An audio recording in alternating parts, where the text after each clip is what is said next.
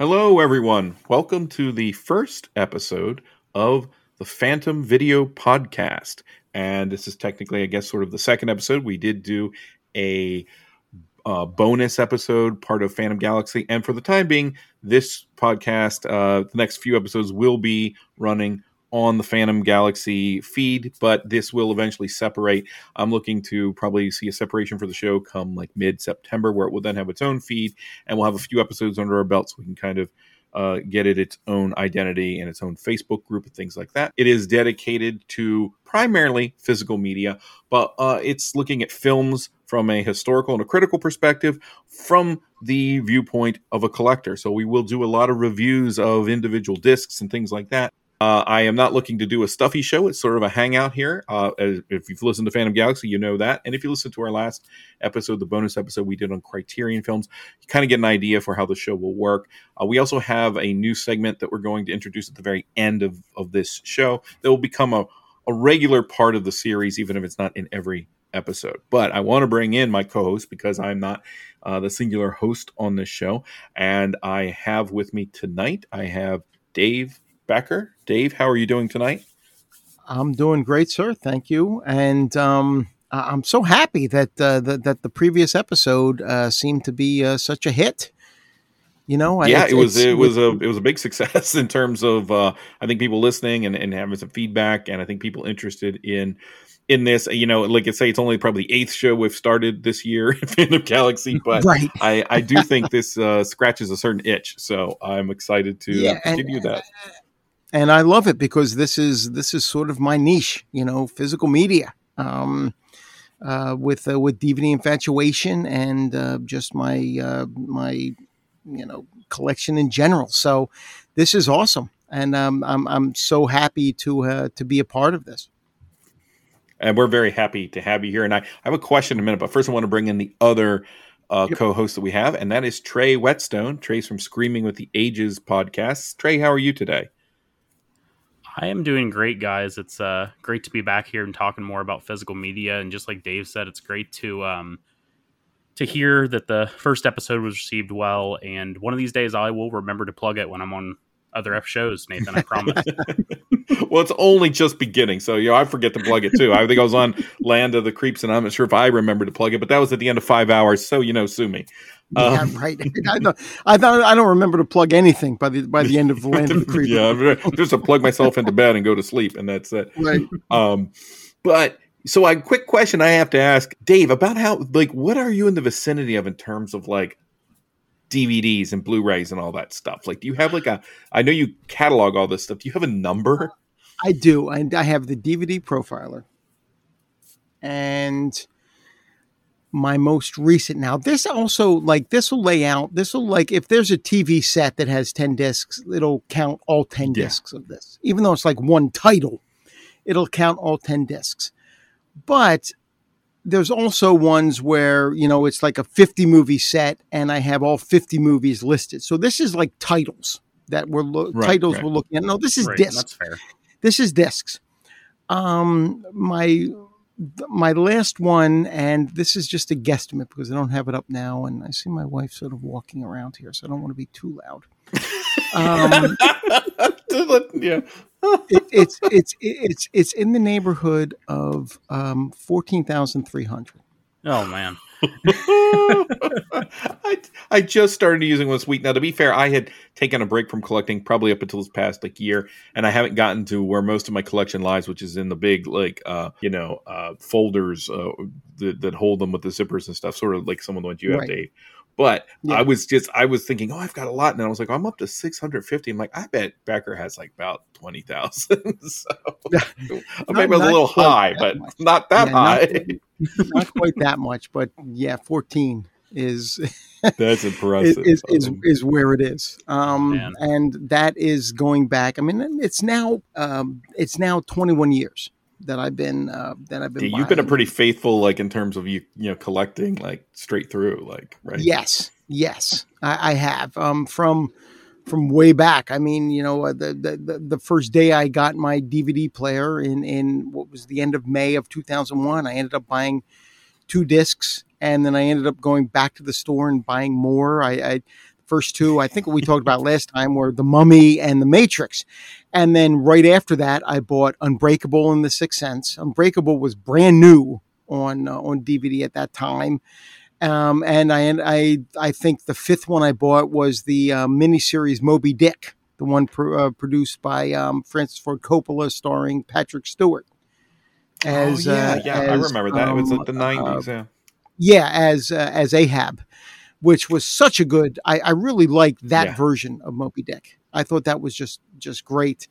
And then from that point forward, it was just like I bought the kid Shrek, and it had all these special features on it, and we would just spend nights playing the games that were on the special features. Yeah, I remember they had the karaoke bit on the Shrek. On DVD. The karaoke. They had the Ask the Mirror. Yes, that's fun. That was fun, and that's like it's in DVDs. It was like, oh, look at this, what it could do. That a very quick digression about the Moby Dick. That specific one you mentioned, I think it came out in like 98 or 99. Yeah, that was when the movie was released. Yeah, I was working, or maybe I had gone out to something, and I had asked some family members because we didn't have cable or something at the time, or nobody was home, and so there were some family members who knew they were home, and said, could you just put a VHS in, and because it's still, we had to do that back then, right? Put a VHS in and record this off a TV for me. And so later that next weekend when I'm seeing the relatives, I was like, oh, did you get Moby Dick? And, whoever it was tells me, says, no, Nathan, I was going to, but they must have changed the program because I turned the television on and Moby Dick wasn't on. It was about some movie of the guy hunting a whale. And I was like, okay, all right, cool. Nope, didn't say anything about it. Said no worries. It's understood. And never spoke to him again. No, I'm just kidding. But yeah, yeah. I think that's the funny thing is that back during the VHS days, and we were talking about it earlier, how we would record off of cable, and we would do it on. There were three modes. It was SP, EP, and SLP. Yeah. SLP, where you can get 3 movies. It was 6 hours. That stretched the tape out to 6 hours, where you can get 3 movies on a tape. And I had a lot of videos that when I was recording off of cable, I would do the SLP so I could get 3 movies on a tape. Well, there was a time where I owned 800 to 900 VHSs. But of course. And I still have them. As a matter of fact, it was, what was it, 91 when the Gulf War broke out. Yeah, I have the entire Gulf War on video. Sorry, I know all of CNN's coverage. And there was an episode of a show called Major Dad with Gerald McRaney, that dealt with the Gulf War. I have the entire Gulf War across 15 6-hour videotapes. See, now that's crazy because. Well, the your DVDs and everything, you pack all that up. It's a lot, but like Dave with 800 VHSs is going to look like the opening scene of like the Grapes of Wrath when they have to leave when the Jodes have to leave their home and they have to pack their car up. This is going to look like you move your VHSs out. I owned every Star Trek: The Next Generation on VHS before I bought the entire series on DVD. That's a lot. I had every single one that I had recorded off of TV, and I don't want to go into it now, but I actually, there's a little story about how I sort of hijacked a local UHF station here in Philadelphia, who were taking votes via email, to what are the best, pick your favorite Next Generation episodes for us to play. And I looked at my collection and I figured out which ones I didn't have. And I created a series of email accounts. I want to say probably 150 to 200 fake email accounts to vote for those episodes that I needed. Now, I didn't realize it at the time that that it wasn't as popular. This is in the late 90s to, very late 90s when email is just sort of coming into its own.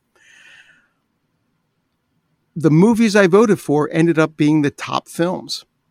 So I basically programmed this entire UHF channel. Just so you could get those episodes you didn't have, yeah. And the one I picked as number 1, I think it was called The Drumhead, because it was the only one from that season that I didn't have. So probably 80% of the emails that I sent in were for the Drumhead. It ended up being the top vote getter. And it's this nothing little episode. I mean, it's like a nothing little episode. The worst episode, but for some reason, it's just a nothing little episode, and it ended up being the number one vote getter because of all the fake email accounts that I created to vote for this thing. That is a great story. That's amazing. So yeah, you know what? I think we may have to have a like VHS sort of like or even maybe a segment on this show where we have the retro VHS moment where we talk about some VHS stuff. We'll have to get some guests on too for that. Well, what we're going to do tonight is part of the show that's going to be regular, which is we're going to go through the releases. I'm aiming to get this out every few weeks. So what we'll do is take a look, just go down the release schedule and sort of read off things for the most part. You know, there might be a couple things I skip, and go through the releases. And we'll kind of throw and chime in our 2 cents as we go through. And if there's a little bit of something, if one of us has seen something or knows something about it, we can kind of review it. So I'm going to do that part first. We're just going to go through the releases for the next, starting with this week right now. We're at the kind of the end of the week. We're recording this on a Friday, and it's really the end of the first week of August. And we're going to go through this week and the next 2 weeks, and we'll go through that pretty quickly. And then we'll probably I'm going to throw it out to all the guys. If anybody's got anything that we want to mention about upcoming disc releases that have been mentioned or any news like that, we'll kind of cover all of that. And then we're going to go in, and we each have brought a relatively new release to review. I think something that's been released within the last 3 or 4 weeks. We'll start with that. And what I've done here, and I'll have this link in the show notes, I've just gone to Blu-ray.com, which I think is actually a really cool resource. It provides great reviews when you're looking at a specific release, whether it's 4K, it's Blu-ray, or DVD. And they often will take screenshots and also compare. They'll give a rating for the video quality, the audio quality, the quality of special features, and they'll usually provide links for all the other versions that are out there that they're aware of. So it's a very good, I don't know what you guys think, but I think it's a very great resource for being able to check and say, okay, how does this one compare? You know, do I want to get the Arrow version of this versus the, because sometimes, I think we talked about this last show, sometimes the Criterion Blu-ray is a better overall experience than the 4K of something that someone just dumped on a disc, the one the studios dumped on a disc. Right. So Absolutely. I find Blu-ray.com, High Digest is another one. I think they're a pretty good resource for just figuring out what's coming out. They often too post like links to where the best deals are, so if a movie is on sale at Amazon, they'll usually put that link there with the movie. Yep. But let's go ahead and start with August 2nd, which is, again, we're at the end of that week. But there's a decent amount of releases. I didn't pick up anything this week because I'm still sort of nursing my wallet back to health after the Criterion sale that just ended. So that's done now. But as we mentioned, I have so many Criterions. I didn't actually partake in that sale. Yeah, so you're still good to go. It's like I got them all. I heard David said many times, man, it would just be a great thing to go to the Criterion collection. But I think if we were to go to Dave's house and run through and get the pull discs out, it'd be just about the same experience. Yeah, that'd be Nathan and I's Criterion closet. It was almost like that when I was at your house, Dave, and you had that old the case of the DVDs you didn't need anymore, and I was just pulling them out and dumping them into a disc. That was pretty close. You and Steve just sort of taking. Yeah, I got some good stuff. I was happy you did because I got to give these things away. So yeah. I know. I'm like, maybe I can go back for a second dip. But anyway. You're welcome. Absolutely. So this first week of August, has some really cool releases in it. And I'll go through some of them here. The big one that I plan to get, and I haven't gotten it yet, and I often I try to wait sometimes with sales for these because they tend to be a little pricier. But Synapse, which when they release a movie, and it's usually older films, they usually do a pretty bang up job. It's pretty comprehensive. Yeah. It's a really nice set. And the other thing is they often charge like $40 for it. But when you get it and you get it in your hands, it's like it's a pretty, you don't really feel cheated. You just realize you might have to save up sometimes for it. So the big one this week is Dario Argento's Tenebrae in 4K. I don't have the Blu-ray. I haven't actually. List. They are on my list. I tell you, Synapse does this every time. Yeah. I'm a huge Argento fan, so I've got most of these Blu-rays, and they've just been like pumping out these 4Ks lately. And I said no. I got Suspiria. I said no to Phenomena. I don't know. I love this Tenebra cover because the other ones are kind of very boring. So maybe they'll get me. There's a lot of special features. I could sit here and read it, but I had to scroll about twice to get through all of them on this. And it's a nice big, they usually do put a really nice set. The Phenomena set was really, really cool. I did get that. It had great box cover artwork. It has the double-sided poster in there and everything. And now you might not need all the swag, but the quality of the transfers on these that I have Suspiria and I have Phenomena from Synapse. I have a few of the ones that Arrow released, Bird with Crystal Plumage and Deep Red in 4K, and I think the Cat of Nine Tails in 4K. The Deep Red is probably my favorite. I love their Deep Red release. Yeah, and because I think, what is that, 2 discs? It is. It's a couple discs. Now here's my I guess what do you want to call it? My confession with Argento is I saw Suspiria many years ago. I've seen Suspiria a few times. I even got to see Suspiria, the Argento film, in the theater, and that was an awesome experience. But wow, I haven't seen as many. I had seen Phenomena as well. I saw back when it was called Creepers, and I watched it again as Phenomena. And they've got all the cuts on that Synapse. And I think it's the same case with Tenebrae. It's got a lot of different versions, but I have never seen this movie. And when I realized that this set was coming out, I thought, you know what, let me just hold off, give me a good reason to buy the set and then watch the film. So this does come with the 4K and the Blu-ray, and I can guarantee it's going to be worth it. Their Demons and Demons 2 was an awesome set. Yeah, Nathan, and I'll tell you, you've been holding out on this one. This is I go back and forth, but I think Tenebra is right behind Suspiria for me, just ahead of Deep Red. I mean, I think it is really a really good film, and it deconstructs the giallo genre, and it's I think it was, he was getting a little bit stale there in the early 80s, and I think this kind of kickstarted him back into his creativity for a little bit. That's really cool, because for me, Deep Red, I think Deep Red is his masterpiece.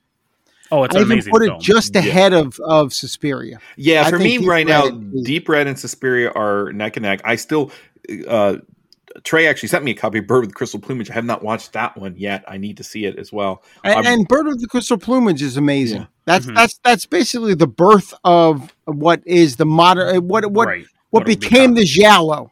Yep.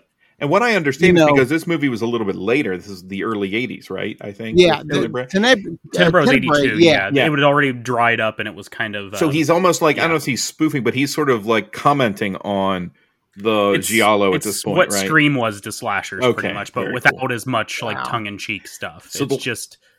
Yeah. Yeah. So this is out now. I see it's on Amazon for about $39. Again, if you hang around and Synapse does a sale, you can use it again for a little bit cheaper, but they don't, they're never going to be like $15. Not all of us wait. Yeah. No. And I don't know how long I'll wait. I have to confess, I didn't wait. Yeah. Why not realistically? I know I'm going to pay for it once my wife looks at the account and sees the $42. Yeah. Debited from the account. I'm gonna pay dearly, but you know what? I'll have Dario Argento's Tenebrae. The other thing, the cover art here is one of these things where I'm like, I hope my kids and my wife don't pull this off the shelf too often. I mean, we're not talking. There's no exposed breasts or anything, but we have like the rubber gloves killer stuffing the tissue or whatever into the woman's mouth as he's slicing her throat. So it's very evocative. The Blu-ray's not much better. The rubber glove. I mean, that's like that. That's like the sort of the staple of the genre. Right. You have Chekhov's gun, and you have if you see a rubber glove in scene 1, someone's gonna be wearing it and choking someone out by scene 2. Also out, I think a pretty notable release this past week was Flatliners. Arrow released a 4K of Flatliners. Arrow released a 4K of Flatliners. This is the 1990 Joel Schumacher film, not the remake from a few years ago, which I did not see. It's on 4K and it is on Blu-ray. I'm sure this is a pretty cool set. I'm actually kind of a fan of this movie. I haven't seen it in many, many years. When I did see it, it was kind of came out right in that time when we were getting a lot in that very early 90s. We were getting a lot of these kind of like, for lack of a better term, the sort of spiritual thrillers. Like I think we had Ghost, Flatliners, and Jacob's Ladder all in the same year. And if you want to be masochistic, Ghost Dad came out too, but we don't talk about that anymore. Is that the Bill Cosby? Oh, yeah, Christ. yes, exactly right. But yeah, so Flatliners, my memory of Flatliners, it was kind of like an extended Twilight Zone episode. I really enjoyed the concept of these characters who defy death, and then they're sort of faced with the sins of their past. But the cosmos doesn't decide whether you're going to be held accountable for a small sin or a big sin. So I remember that I think one of the characters, Kevin Bacon's character, who had berated a young girl on a bus, is now being berated by the ghost of that same girl like decades later or something. So, but I don't know if you guys remember the movie much. I would be interested to take another look at it. I'm sure it's going to look stunning in 4K. There's a lot of really nice special features on this. Arrow does a bang up job on these discs pretty much every time out, no matter what the movie is. And a lot of times they'll take movies that, you might not be a huge fan of, and they do enough, they let you see it from so many different angles that you gain sort of an appreciation. And this is a movie I'd be happy to return to at some point. Yeah, me too. Absolutely. And then we have a bunch of, I thought this was interesting, and some of these I haven't even seen. We have about 3 or 4 Chuck Norris movies sort of dumping onto Blu-ray this week. And we have The Octagon. I have seen The Octagon, Good Guys Wear Black, and A Force of One. I don't know if you guys have any. And that is A Force of One, not Air Force One. Not Air Force One, if I know. No, right. A Force not of the One. Harrison Ford film, yes. No. And I haven't seen... I haven't seen A Force of One, and I don't remember Good Guys Wear Black. I have seen The Octagon. Now, I didn't say I remembered it, but I have seen it. So there's the 3 titles, and if you know those movies, you probably know whether they're for you or not. Those are not at the top of my list. No. Also, there were the same week, though, and I think those are actually Kino Lorber releases. And what I love about Kino is they have a wide swath of things they cover. So they're really good about restoring movies and making them look as good. Movies that you particularly would not expect to ever see them look good. They have their great restoration process. This week, they have Catch the Heat from 1987 is coming out it came out the same week. And then I think as far as new releases, movies that haven't previously been out that are coming out, that were just previously either theaters or they're direct to video. There's not a lot, but there's one, White Elephant, which has a lot of stars. And I know we've heard recently about Bruce Willis, and maybe an explanation why Bruce Willis has been in so many of these direct-to-video movies, that he isn't doing great health-wise. So we're probably starting to see the end of that. But he is in this movie, along with Michael Rooker and John Malkovich, of all people, and Olga Kurylenko. I'm like, where are all these stars in these direct-to-video movies? And it's called White Elephant. Like, does a Christmas party go wrong? I don't know what the plot of that film is, but it's probably I'm guessing it's direct-to-video. And then there's a movie called Cow that I have seen that is a sort of, I guess, cinema verite documentary that is done from you're following the life of a cow. Although I think that it's not one of these hard-hitting exposés, hidden camera kind of deals about, what modern meatpacking is like. Although it's more of that than the kind of family-friendly movie that the cover makes it look like. Oh, enjoy the life of a cow. But instead, it really sort of it's fascinating because it is sort of from the perspective with very little dialogue of what a cow, particularly a milk cow in captivity, what its life is like, and what happens to that cow when its milk dries up. And the movie really doesn't pull any punches in that way. So it's very interesting. If you're into sort of the cinema verite documentary style, I would recommend it. It is on Blu-ray now. It has that kind of high-def camera look. So, you're not expecting necessarily an amazing, gorgeous, you're not going to buy this to have this amazing, gorgeous picture, but it's a very intriguing movie. Dave, I think you would probably enjoy this one. I'm looking forward to it because I used to work for a meatpacking plant. Yeah, there was a 9 to 10 month period there where I worked I was a purchasing agent at a meatpacking plant. And, it was the plant I worked at, they used to slaughter 1,500 head a day. Wow. I would like to pick your brain on that at some point. But let me tell you, I have stories. I have stories. Let's just put it that way. I know we won't get into them now, but I have stories. Yeah. Yeah, we will have to get back to that. That might be a horror episode. To be continued. Yeah, so there's a couple other releases. If people are into anime, One Piece Collection 30 came out this week. I have not seen any of One Piece, so I'm not familiar with the anime. They're around. I think they're around 1,000 episodes now. So okay, that's like a running soap opera. I think it's like one of the longest running shows in Japan. So that's amazing. Yeah, well, I know I know it's very popular. My wife, speech pathologist, and a lot of her students talk about watching One Piece and stuff like that. Now, one that's, of course, give it to me. I'm the one who's seen the obscure one. There's a disc that's coming out from a rather condensed anime, so all of the episodes are there. It's called Nadia: The Secret of Blue Water. It came out in 1991, and I think last episode I mentioned that my friends took me to an anime convention, and I just found the live action room as soon as I could. Well, in the hours before I found that live action room, when I wasn't aware that they were showing live action films, I did sit down and watch an anime called Nadia: The Secret of Blue Water. The reason I did this is because the style of the animation, the look of it, and the story were very reminiscent of Hayao Miyazaki and sort of Studio Ghibli. And it is a sort of steampunk story that is very similar, I think, to something like Laputa, The Castle in the Clouds. And this deals with, it's 1889, it's steampunk Paris, and you've got lots of the steampunk fantasy elements you would expect. It is a family-friendly adventure story, so you're not getting anything that's too intense. But if you wanted to see the sorts of stories that Miyazaki was doing in the 80s and sort of expanded so we get to spend a little bit more time with the characters, I'd highly recommend Nadia: Secret of Blue Water. I haven't seen it in a long time, but I do think that if you're someone who wants to get, maybe your kids are interested in anime, but you don't know where to, it's a crapshoot sometimes. You don't want to throw them into waters they're not ready for, and no pun intended. But Nadia: Secret of the Blue Water, I think, is one that you can kind of, if your kids have experienced any Miyazaki, this will be perfect for them. And it tells a more complex story only because there are more episodes. I think Miyazaki films are already deeply complex, but this allows the characters to grow over 30 some episodes as opposed to the 2 hours that you usually have for a Miyazaki film. Right. Nice. Yep.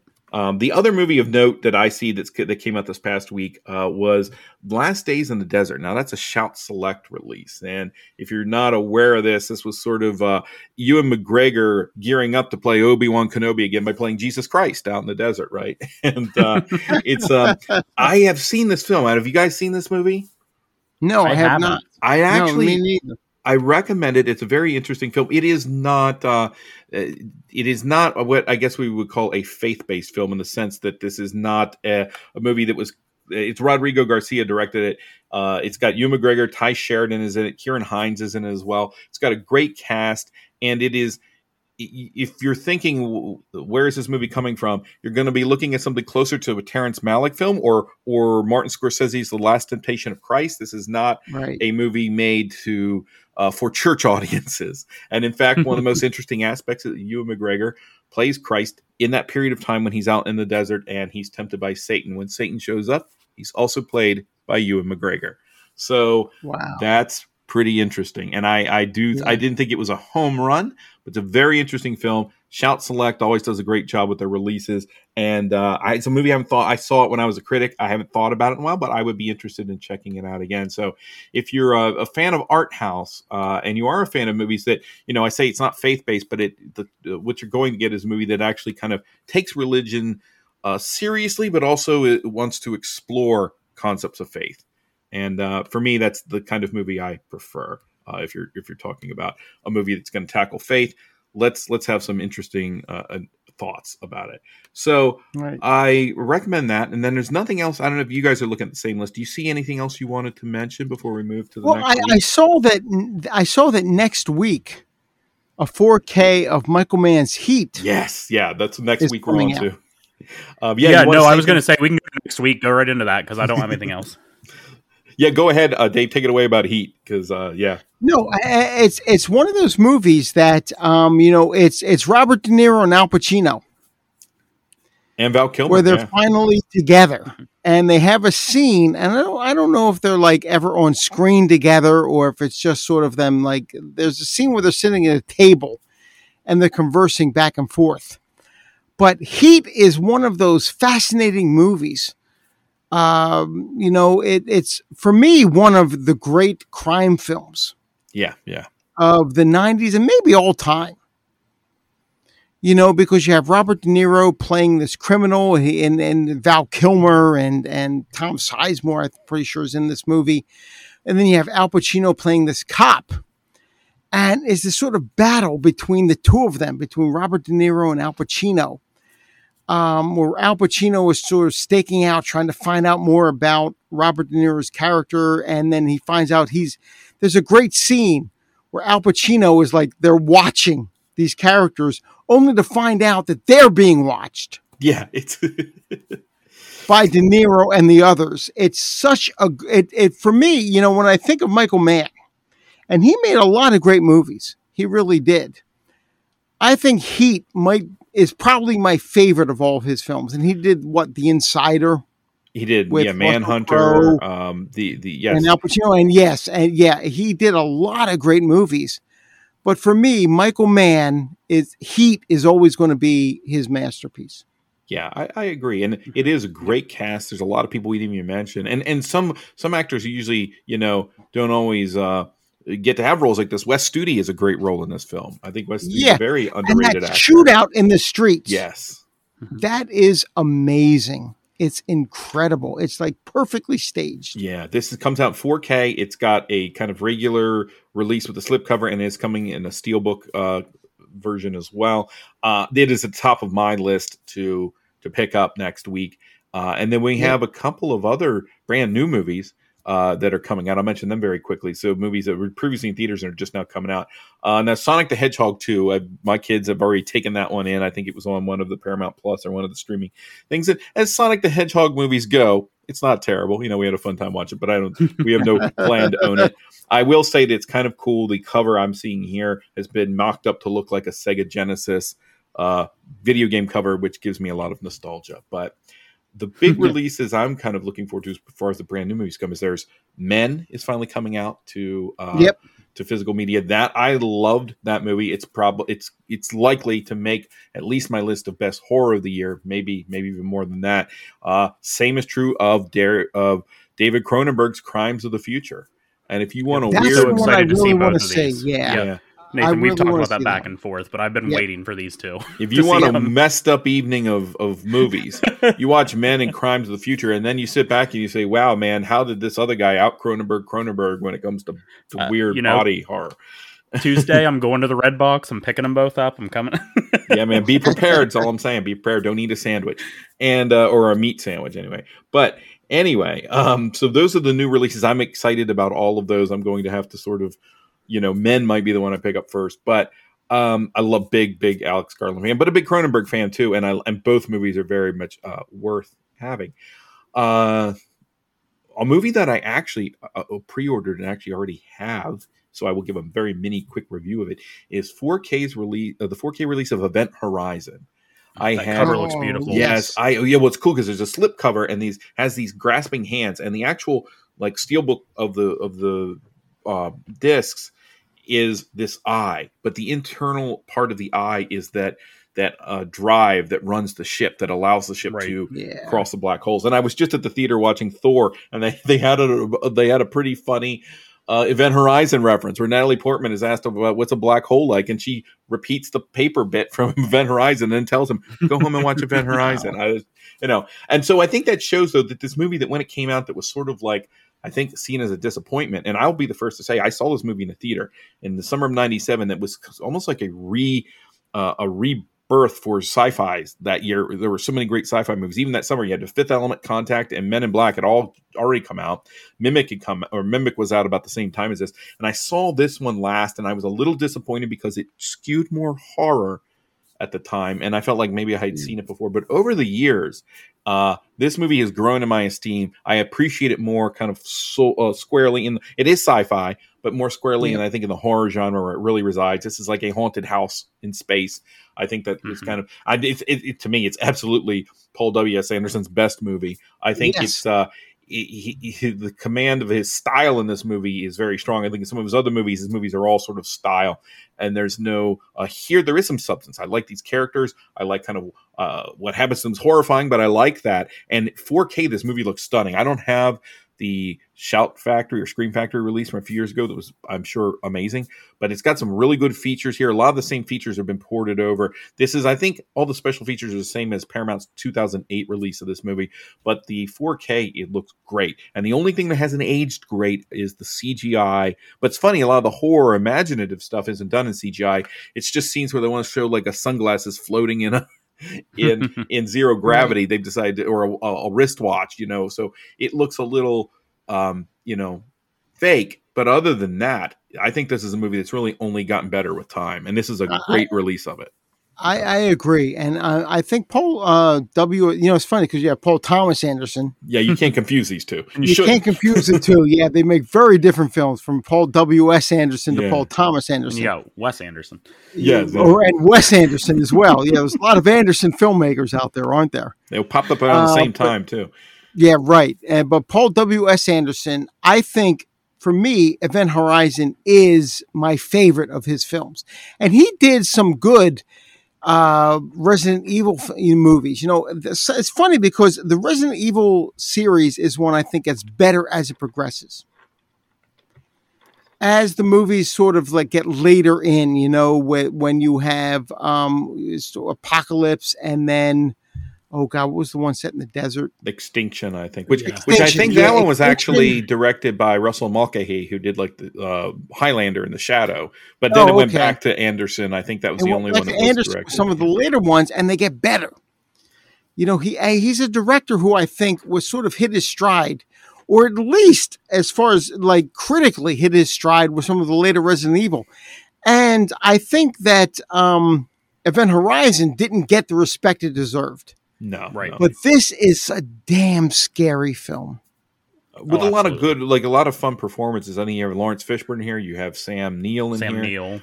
Sam Neill, right? You have a lot of really strong performances in this movie. And it's a cool movie. And one of the things I loved is that this came out the same summer as Contact. I remember that the device in Contact that is meant to send people off into the far reaches of space looks sort of like the engine that runs the ship in Event Horizon. I thought, well, that's a neat, fun little piece of synergy. Very interesting. Yeah. Now on the not to cast aspersions, but maybe on the lower end of space horror, we also have the ultimate director's cut of Doom. Not Dune, but wow. Doom 4K with The Rock in it and Carl Urban. And it's not. I was not a fan of this. I saw it one time. I didn't really get into it. But if you're a fan of Doom, it's out there. And I'm a fan more of its cast. I think Carl Urban. Yeah. And Rosamund Pike is in this film too. I'm a big fan. Dredd. Yes. Played Dredd in that early. What was it in 2010s? In the 2012, I think. 2012. Yeah. 2012. Yeah. He played Dredd. Come on, why do we not have a sequel to that? Absolutely. That was a good movie. It was The Raid right before The Raid, maybe. That movie, The Raid, came out. It was. I think it was right before that. Yeah, yep. But that movie, Dredd, that should have had a sequel. That should have been a series. And I think now it would have been. That's kind of the thing, right? Like it would have probably been an HBO or something like that. Before they start shelving movies. But anyway, Rosamund Pike was in this too, the same year that she was in Pride and Prejudice. So, oh wow, so there's that. We also have the Green Planet 4K. That's not Save the Green Planet, which I talked about on LOTC, but the Green Planet, which is a documentary, so stunning, beautiful documentary. We've got a few other titles here I'll just kind of run through and mention. There is, it looks like an old 1961 movie, Battle of the Worlds, that I'm not actually familiar with, but I will make myself familiar with it. Flying Guillotine 2 from 1978 is also coming out. We've got a couple of other movies. State of Grace is getting a Blu-ray release. And let's see, anything else that's Equus also, I wanted to pull out a couple things if you didn't, Nathan. Yeah, go for it, man. So I haven't seen either of these, but there was Yellow Brick Road, it looks like, is getting a release on Blu-ray. I'm a fan of that I've always been curious about that one. I really like that movie. Yeah. And then we've got something from, it was funny, we were just talking about SRS releasing that put out Zillafoot. Nathan, or SRS Cinema, sorry. Yeah. Have you seen it's the Ryga, and Oga Giant Monsters Attack triple feature? Have you seen any of those? Because I've been curious about those. I have not. I think, and I don't want to slander Don here, but I think Don Anelli, I know, has seen them, and I think he enjoys them. So I don't want to. Okay. If he didn't like them, I don't know. I haven't looked up on his letterbox, but I know Don has talked about him in the past. So our buddy Don Anelli, who's always sort of posting our podcast out there, he's seen them. He'd be the guy to talk to about these. Yeah, because I know the latter two seem like traditional kaiju movies. Raigo is like Raigo versus space. I don't know if it's Space Battleship Yamato or just Battleship Yamato. There's a big difference there. Oh, wow. Yes, there are. Anyway, that's a tangent. But I just wanted to. I was curious if you guys had seen those. No, I have not. And there's definitely a lot of anime that's releasing, I think, this week. Stuff that I'm not that familiar with, but yeah, none of it stands out. Yashahime is a sequel to Inuyasha. If you two would remember the long running show that went back. So that's a sequel series to that. But other than that, nothing of really note for me. There's a film that looks like live action called Psycho Gothic Lolita from 2010. I haven't seen that, but I wonder if Dave may have. So I have not, but there is one coming out. There is one coming out from 1971 called Made in Sweden. I saw that. I guess I should have guessed. That I did watch, that has the stunning Christina Lindberg. Very cool. I go back and forth between Christina Lindberg and Edwidja Fenech as to which one is the most beautiful. That would be safe to say. Looking at this doesn't look like it's a. This isn't a right. Yeah, it's not a giallo. Doesn't look like it's a drama romance. Okay. I've seen Made in Sweden. I have seen it.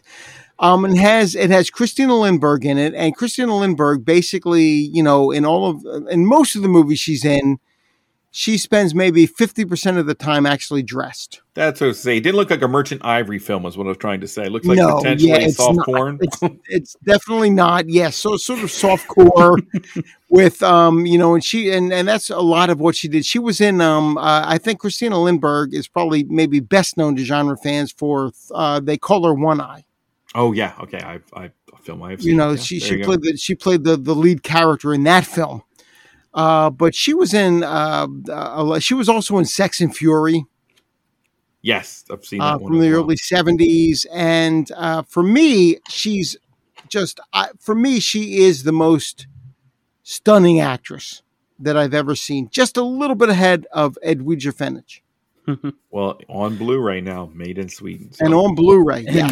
And right under that, do you guys see the two films together? The Charles Band film there with a famous TNA 2 right next to LA AIDS Jabber. I kind of both. I was fighting with myself to mention it or not to mention it, but there is a film from 1994 called LA AIDS Jabber, and I had to keep reading in my head because I was like, "Wait, is this an Indian film?" And I put all the words together and realized what I was reading. So yes, and I looked at the poster, which gave me some context, but it is a film that could have only been and probably shouldn't have been made in the 1990s. Made in 1994. Yeah. So there are other movies. Trials of Oscar Wilde. There's a Death by Temptation, a 90s vampire movie with that I remember seeing. I don't remember too much about it, but I'd be up for seeing again. A movie that I really enjoyed that I saw at Sundance this previous year, and so that would be back in the fall. It's just coming out, and I guess it maybe had a short theatrical run. But sci-fi fans, listen up, sci-fi musical fans, you may have heard or not heard of the term sort of Afrofuturism. And if you're familiar with that, Neptune Frost is a very cool movie. You have an intersex African hacker, Colton Miner, and a virtual Marvel born as the result of their union. So this is a film that takes place on several different sort of worlds, but it's done in a way that's very stunning to look at, because it almost, imagine you're seeing like a Cirque du Soleil show with sets that are clearly very artificial and performers that, and yet it's kind of a musical, and yet it is telling a sort of cyberpunk story at the heart of it, an actual legit science fiction movie done in this very sort of avant-garde style. So it's a movie that won't be for everyone, but I think if you're someone who is always on the lookout for something new, Neptune Frost, it's a good movie, it's a good story, and it's sandwiched in the middle of this very intriguing style that I just wasn't as familiar with that entire world, and it's a neat movie. So I recommend Neptune Frost. It's a Kino Lorber release. It comes out next week. Cool. Nice. Awesome. So let's and just real quick on August 16th, you have Child's Play 1, 2, and 3 coming out on 4K. are arguably probably the best Child's Play movies. Well, I guess I would agree, and I think I've got one on like one of those 4-packs from Universal or MGM or something like that, and I don't have 2 and 3, so I'm tempted by those. And for all of you fans, also coming out on August 16th, according to Blu-ray.com, Black Phone. Yeah, the Black Phone. I still have not Phone, seen the Black 2022 film. Yeah, it's one of my favorites of the year. I loved it. It's surprising I still haven't seen it yet, and I've been meaning to. And I have the AMC pass, and it's actually you can rent it now. But we're so close now to the release that I will pick this one up. I will too. I think we're going to pick it up. And just as a personal, it's just something I'm really looking forward to. Also, August 16th, a couple weeks from now, Dan Aykroyd in Coneheads. Yes, I love the Coneheads. From 1993 is coming out on Blu-ray. It stuck me because I've been wanting to show this one to my kids for a bit, and I was waiting for like a decent, it's like, I have it on DVD. You're right. It's not a great copy. Dan Aykroyd and Jane Curtin, the sort of reuniting from the early days of SNL. So I'm anxious to pick this one up as well. So in a movie that used to be pure fantasy and now be too close to comfort, Red Dawn is now coming on 4K. Yes, and so you'll have that. So I saw that. I saw that for others. I saw that opening weekend in '84. Yes, and somehow I was at the Jersey Shore. I was at the Jersey Shore, and it was in a theater that was way too big. It's like it was long. And it had the smallest screen I'd ever seen. And my father always made us sit in the back. So we sat in the back of the theater, and the screen was so small and the theater was so long that I couldn't tell what the hell was going on. Whenever it was a wide shot of the characters, I didn't know who was in the shot. That's crazy. Yeah, it was something. It wasn't until I saw it years later on cable that I finally sort of put it all together. But I'm a big fan of Red Dawn. It's definitely a movie of its time, but it's a very fun movie. I'm sort of stunned by this, like who was clamoring for this, but Johnny Mnemonic in black and white. So certainly I think Keanu Johnny Reeves, Mnemonic in black and white. Wow. Right. Hey, think of all the people who haven't seen that movie in color. But which is what it was shot in. But Johnny Mnemonic is a movie that I was excited when it came out because it was sort of William Gibson was involved in it. And he had written the short story that was based off of William Gibson being sort of the father of cyberpunk in a sense. And it was, it's so funny because everyone was like, here's Keanu Reeves. He's going to be in this cyberpunk movie about virtual reality and it's going to be awesome. And it just didn't. It wasn't. And then, a few years later, we have The Matrix. And then, Keanu Reeves is forever sort of linked to that sort of world. But this movie came first. I have not seen it in years. I remember Dolph Lundgren, among other people, being in it playing a street preacher, a crazed killer street preacher, of course. There were intelligent virtual reality dolphins that sort of communed with him at some point. So I have no idea if black and white makes this film better or what the thinking is behind it. But you know what? I'm up for checking out 90s cyber thrillers. I remember Johnny Mnemonic, The Net, Virtuosity, Hackers, and a whole bunch of movies came out the same summer, all warning us about the dangers of the internet. Nice. The Safdie brothers, Daddy Longlegs, one of their early films. On Criterion. On Criterion. I'm really impressed. Yes. They brought Uncut Gems to Criterion just right after it came out, so I'm excited about that and the Safdie brothers. And if you want to see a great segment of the Criterion Closet, watching the Safdie brothers, who carry something like 200 movies between the two of them, I think, out of that Criterion Closet. And one brother is piling more on top, and you're going to have to take some, so that's funny because most people who go in there, they're sort of afraid. No, these guys aren't. People modest. You'll see some of the I think Agnes Varda was like, I don't want to get greedy. She's got like 2 in her hand. These guys are most of them say, I'm going to stop here. I don't want to take too many. I'm going to stop here. Let me tell you something. If I walked in that closet, I would just be like piling them into a bag, and I'd just walk out. I think. Well, and these guys are like, look at this, look at what we did, and then dragging it out of there. It's right next to Terry Gilliam, just dumping those big box sets in the back. Heavy Metal on 4K coming out. Yes, Heavy Metal on 4K is coming out. Yes, which is a movie that we still have to review on the Illustrated Fan, which is coming back very soon. Dave, and on Blu-ray, Electroglide in blue. That's exactly what I was about to say. Dave, I know that you and I will be kindred spirits on this. Is probably the top of my list for this week is Electric Glide in blue. There were a group of films that were 3 films that I looked at as the motorized West. Yeah, where they were Westerns, but it was like on bikes or cars. You're talking Easy Rider, from 69. Vanishing Point. Yes, yeah. I want to say 71 and Electroglide in blue. Yes. For me, those are the 3 motorized Westerns. And this has Robert Blake in it as this sort of, he plays a what is it? He's like a motorcycle, he's like a cop. Yeah, he's basically Mad Max on a motorcycle, kind of. Right. He's not futuristic, but yeah. No, and he's way too idealistic. Yes. And things happen to him as the movie plays out, and he sort of loses some of that idealism. But Electroglide in Blue is a great movie. It really is. I loved it, and it's shot in Monument Valley. Yeah, where John Ford shot a lot of his great westerns. So yeah, it's also a Kino Lorber release. And when I say Mad Max, I'm thinking Max Rockatansky at the beginning of the original Mad Max movie. The first Mad Max, yes. Not Rockatansky at the beginning of Road Warrior or any of the other movies. No, you're talking the first one, and I agree with you. Yeah. I think that fits Electroglide in Blue closer. Yeah, no, without a doubt. Oh, cool. I'm adding that one to the list then. Oh yeah, definitely, Trad. I'd love to hear what you think about Lorber it. I think it's a great movie on that one. Yeah, and so I'm looking through here, and anything else stand out? I had a couple. Yeah, go ahead. I had a couple. There's a couple of good, and you probably are going to defer to me as we go through these segments as like the anime person. But anyway, the first season of Welcome to Demon School Aruma-kun is coming out, which is a pretty good, human trapped in a demon school kind of comedy action series. And then Mobile Suit Gundam Seed, which came out in the early 2000s, and that was kind of the turning point when Gundam was starting to pick back up after a little bit of a lull.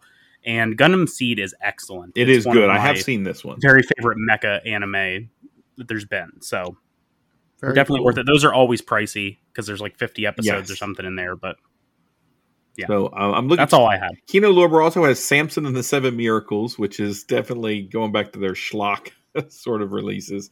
And Stalag 17, I want to mention on Blu-ray. Oh, Stalag 17. That might be my favorite Billy Wilder film, and that's saying a lot because Billy Wilder made a lot of great movies for a long stretch of time there.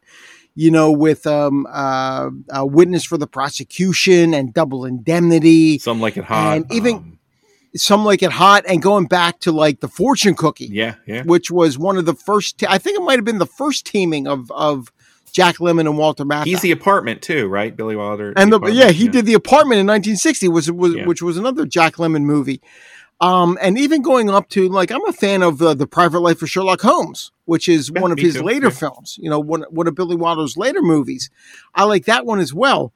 The Spirit of St. Louis with Jimmy Stewart. He made a lot of great films. Stalag 17 might be my favorite Billy Wilder film.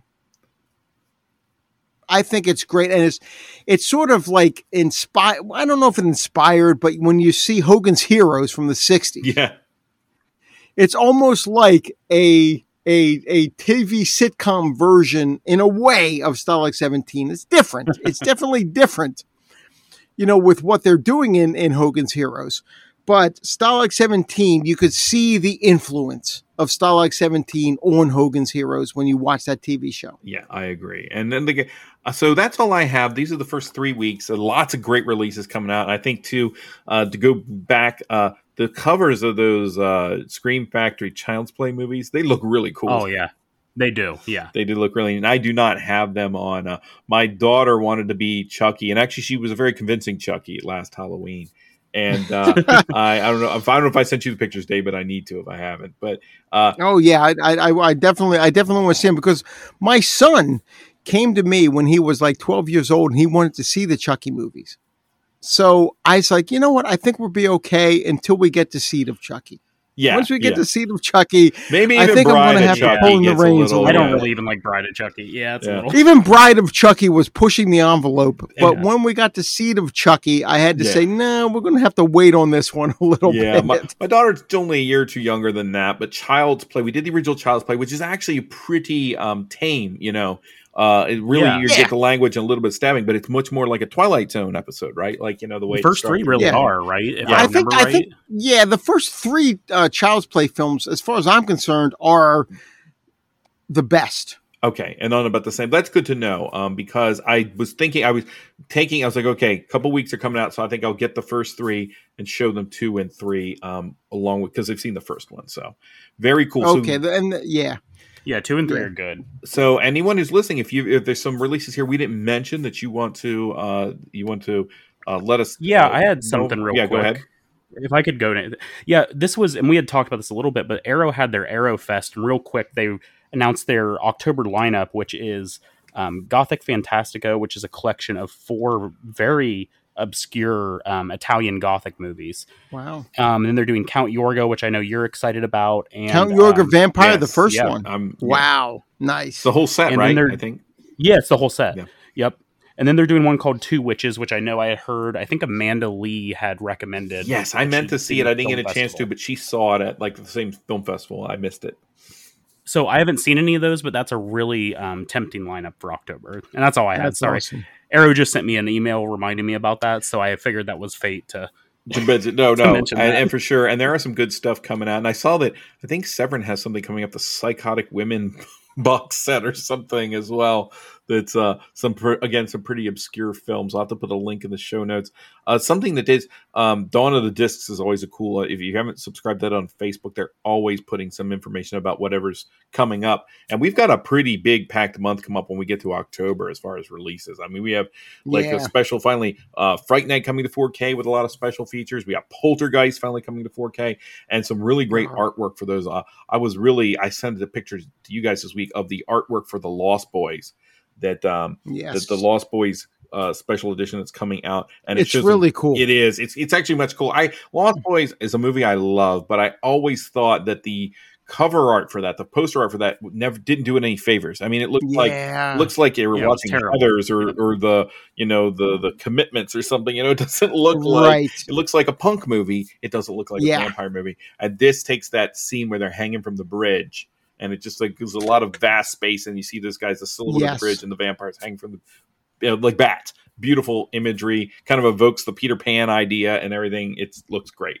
So excited about that. And to have Lost Boys, and I have Poltergeist. I have Poltergeist on Blu-ray, but I might pick up the 4K. That's a movie. It's one of my like top movies. It's like some of the Spielberg films. It's one of mine. It's Jaws. It's one of mine as well. I saw it in the theater in '82. I love Poltergeist. I've owned it. You know, it's the very first movie I ever owned because it's the very first movie I ever recorded off of cable TV. Yeah, that's very cool. So it's the first movie I ever owned, and I've had it on DVD. I've had it on Blu-ray, and I think I'm going to have to pick it up on 4K when it comes out. I have the Blu-ray Digibook. Yeah. Of Poltergeist, and I think I'm going to have to pick it up on 4K as well. Criterion's dropping a lot of cool stuff in October as well, including they're going to have Lost Highway. They have the 4K of Night of the Living Dead. Yeah, well, yes, yeah. The 4 I already bought the Blu-ray, so I can't go back to the well on that. I'm not. You know what? There have been so many shitty releases. Yes. Of Night of the Living Dead, and I have the Blu-ray from Criterion. I'm not going to upgrade to the 4K unless there's like a ton of extra special features. That Blu-ray looks stunning, by the way. Like the Blu-ray looks amazing, and I love that Criterion did this because this is basically a public domain film. Yeah, it looks amazing. But, they did a great job with it. But Criterion's releasing Lost Highway on 4K. Wow. With David Lynch overseeing the release, because I know he wasn't really happy with the release that Kino Lorber put out. I didn't get that one. David Lynch, and it's funny, David Lynch does not allow chapters. Yeah. Have you noticed that? I saw, what was it, The Straight Story and the original DVD for Mulholland Drive. There are no chapters. I think that might have been corrected, but I can't remember now. You know, no. What David Lynch said, he didn't believe in chapters. He didn't believe in watching a movie in chapters. He says you watch it from start to finish. So he didn't want chapters in there. I don't know, and maybe he just got overruled. As time went on. I'm going back 20 years. If you're watching a David Lynch movie, you might be, I love him. He's one of my favorite filmmakers, but I could see someone being like, "Let me skip ahead. This is making less and less sense. I'm just gonna keep hitting the button." And you could probably skip 3 chapters of David Lynch film and not have the same experience, but have a similarly bizarre experience, and it wouldn't be coherently different. But anyway. Right, so, and I think Mulholland Drive. What I'm excited about, Eve's Bayou is coming out. I'm a big fan of that film. Nice. The Kasi Lemmons movie. I don't know if you guys have seen it, but it's a very good movie. Came out in 1997. It had a magical realist quality to it. Samuel L. Jackson is in that film as well. Wow. So, I saw it was making it rounds on streaming, so I assumed someone was going to release it. Yeah, soon. have you guys seen it? It's a great. I haven't. I have not. No, it was Roger Ebert's #1 movie in 1997. And that's why I picked it up and watched it. And it is, if you were a fan of movies like Night of the Hunter and these movies that from a child's perspective, but an adult film, I highly recommend Eve's Bayou. So I'm looking forward to picking that one up. Oh, I do like that subject matter. So yeah. Me too. I think None of the Hunter is a masterpiece. Yes, Kasi Lemmons went on to make Caveman's Valentine with Samuel Jackson as well, and which is also a very interesting movie. But I think this is a really great film. So, also, Kiyoshi Kurosawa, not related to obviously Akira Kurosawa, but made a lot of horror films, makes horror films, but not just horror films, but made several of them in the early 2000s, and late 90s and early 2000s. One that people may have seen called Pulse. A very, very creepy film was remade. Creeped the shit out of me. Super. I mean, the trailer creeped the hell out of me. Yeah, if you've seen The Ring and all those films already, but you haven't seen Pulse, so Cairo, I think, is the Japanese version. Yes, and you're right. It is. It's a horror film about at that point modern technology and depression, and it is it's melancholy and disturbing and scary in kind of simultaneously. So, but the film coming out that Criterion is releasing is Cure, which is also a creepy film. That his movies sort of dovetail between horror and science fiction a little bit. So I haven't seen that one. It's good. I would recommend it. Arsenic and Old Lace. That's the other film they're bringing to 4K from the 40s. Yep. Oh, so that's nice. like 4. I'm like, okay, just take my money. But thankfully, their next big sale is in November, so I won't buy any of those movies in October. I will wait a month, and I'll buy all the Scream Factory movies in October. So, I think I love Arsenic and Old Lace. Even though Cary Grant goes over the top. Yes, yeah. No, it's a great film. And the venue is right for him to go over the top, in my opinion. It works with what's happening in the movie. It works with him going over the top for sure. And he was not happy with his performance in that film. He said, "Well, I went too far. I went too far with my characterization in that film." But it works. I know a lot of people that remember him mostly for that movie. If you say name a Cary Grant movie, they're going to name Arsenic and Old Lace. So yeah, and I think it was great in it. I think it was awesome. It's great. But I'm definitely going to pick that one up as well. Okay, and even though at this current point, anyone who's listening, this is going to be seamless, but this is Trey and I a few weeks after we recorded this. Dave is on vacation, but we did want to go ahead and include the last 2 weeks of August and talk about the releases there so that we've covered the entire month. And we'll probably do this monthly, just covering all the releases for a month and what's coming out. And we have a few more mentions that we have in terms of movies that have been announced since we did this initial recording. So, Trey, you want to take it away? What do you see coming up for this next to last week of August, this week of the 20th? Anything catch your eye? Yeah, I'm looking here.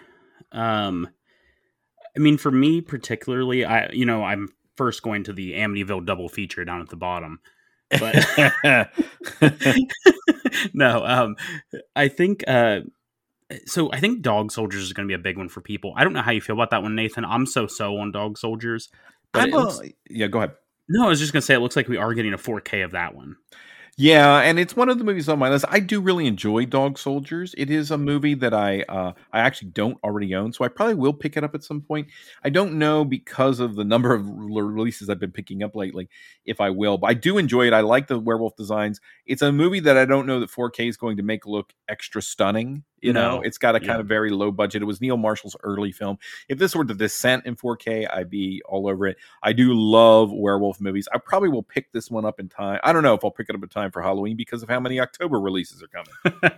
If you're a fan of this movie, this is probably the way to see it because it's going to be the Scream Factory sort of full blown. The artwork on it looks great. It's probably going to be a great release. I know that they did the Blu-ray release of it. I don't own that one either, but I've saw the specs on it and it looked good. So I think this will be the probably definitive release of this movie at this current time. You know, in terms of here in the U.S. So a movie I'm pretty excited about is Paths of Glory. The Stanley Kubrick film is finally coming to 4K, and I will probably definitely be picking that one up. That will be that, and there's a couple others, but this is definitely one of the ones on my radar is Paths of Glory, which again is Kubrick's film with Kirk Douglas. It's a war film, and I don't think it's always brought up as one of the more well known, or I think it's well known among film cinephiles, but I think your average person probably thinks of 2001 or Clockwork Orange or movies like that, The Shining, before they think of Paths of Glory. Yeah, absolutely. And I've never seen Paths of Glory, so it kind of triggered something when you said it was a Kubrick film, like that I remember hearing about it, but I've never seen that one actually. So yeah, I think it'd definitely be a good one to check out, and it's one you kind of can't go wrong with, really. So yeah. Anything else on your radar? Yeah, well, I see. There's a couple things I wanted to bring up. First of all, are you a fan of Fern Gully? I see that it's coming out. Shout Factory there.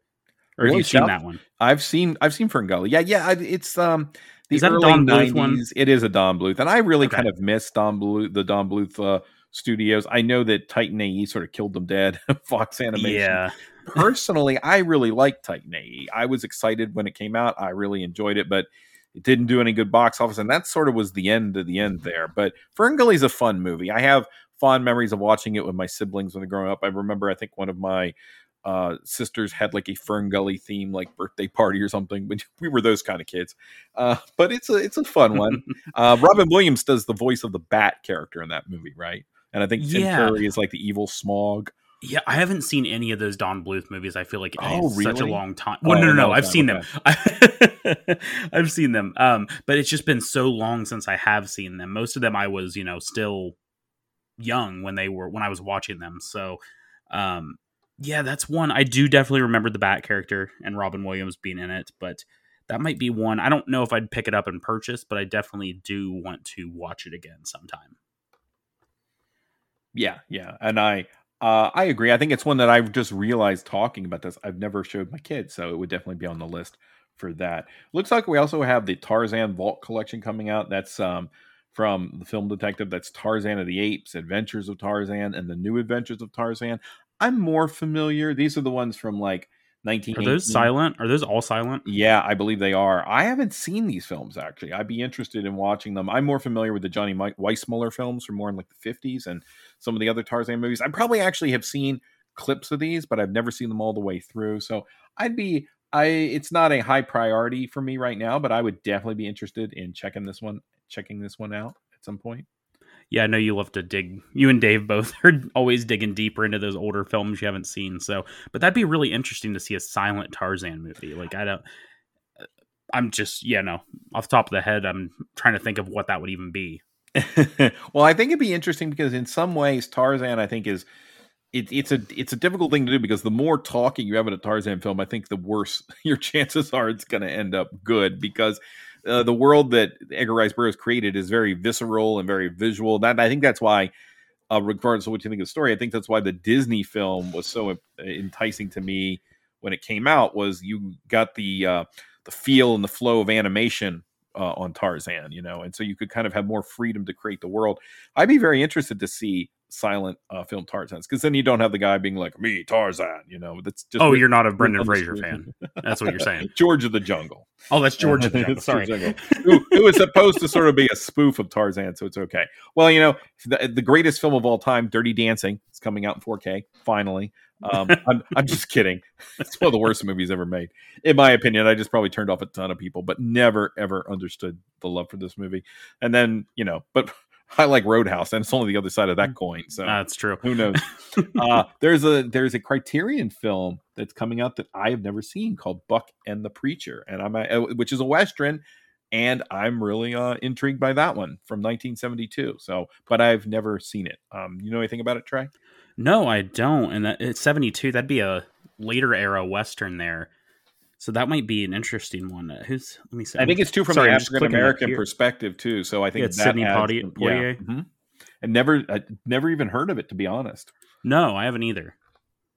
So that's definitely one probably worth checking out. And there's some others here. I am not that interested in Suburban Sasquatch, but I am intrigued by this Synapse release of Creature from Black Lake, which is a 1976 Bigfoot movie, clearly done in that driving grindhouse style that was derived, I'm guessing, from The Legend of Boggy Creek, which I'm a huge fan of. I know Greg Morgan, Land of the Creeps, is a big fan of Bigfoot in general, and he and I were swapping pictures of this back and forth, and I think we talked with you as well. The thing that most entices me about this is the cover of this looks like a Hardy Boys mystery cover from like 19. It's a good cover. Yeah, it's a really good cover. It looks just like those books I remember as a kid, the Hardy Boys books, and even when they have the additional slipcase, it still looked like a Hardy Boys mystery with these two guys, and there's the shadow of the Sasquatch sort of looming. For anyone who wants to see this movie and is kind of ambivalent about buying a $30-some Blu-ray of this potentially cheesy Bigfoot movie, it is on YouTube in a relatively decent quality. I've not watched it yet. I'm setting it aside.